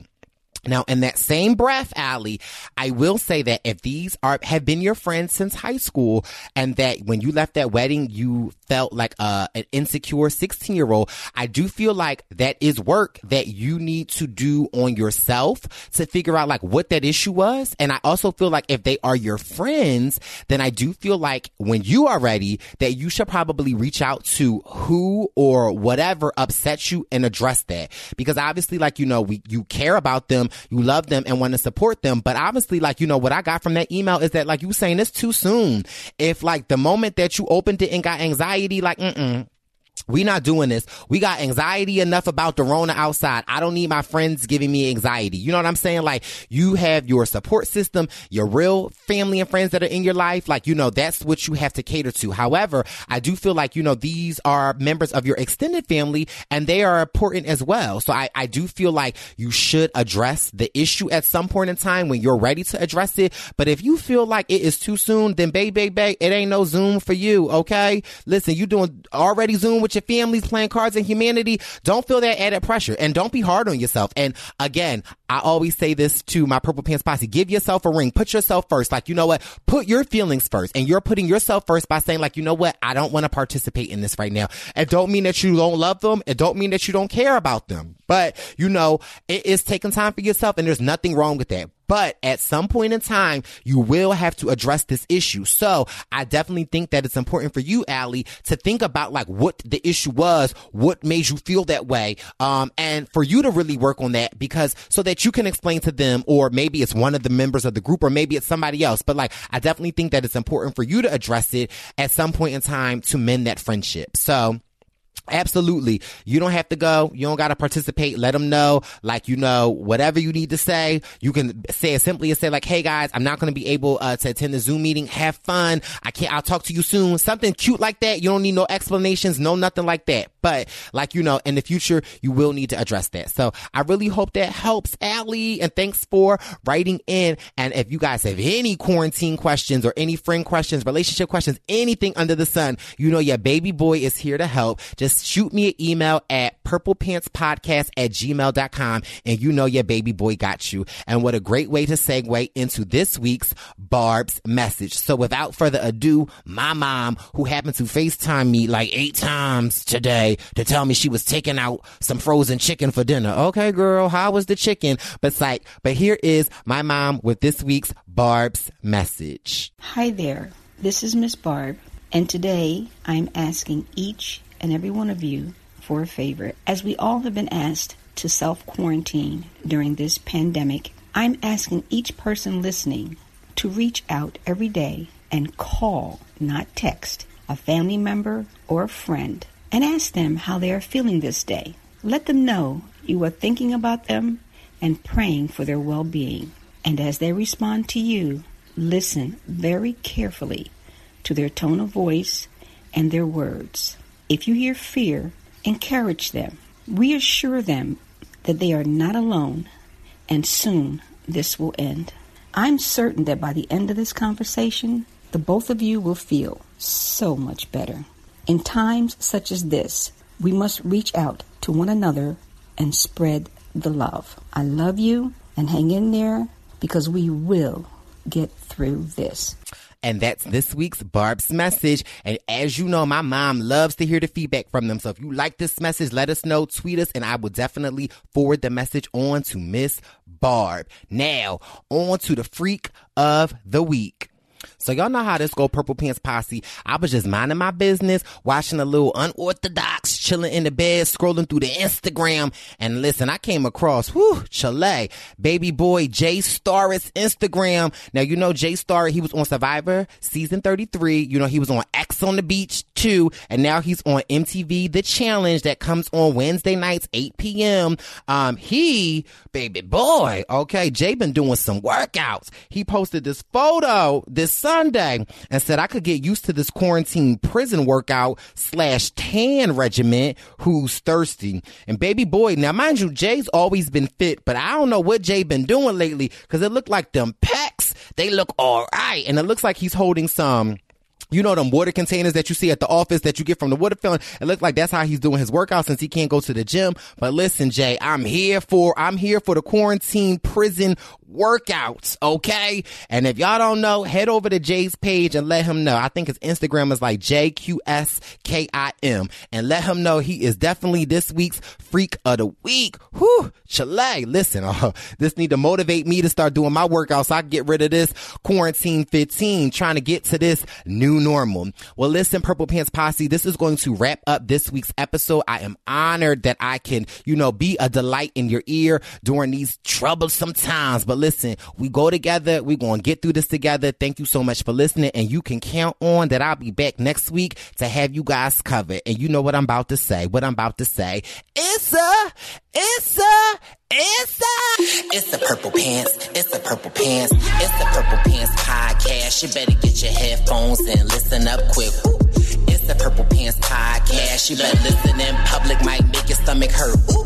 It's the Purple Pants podcast. You're trying to unwind, you better get that box wine.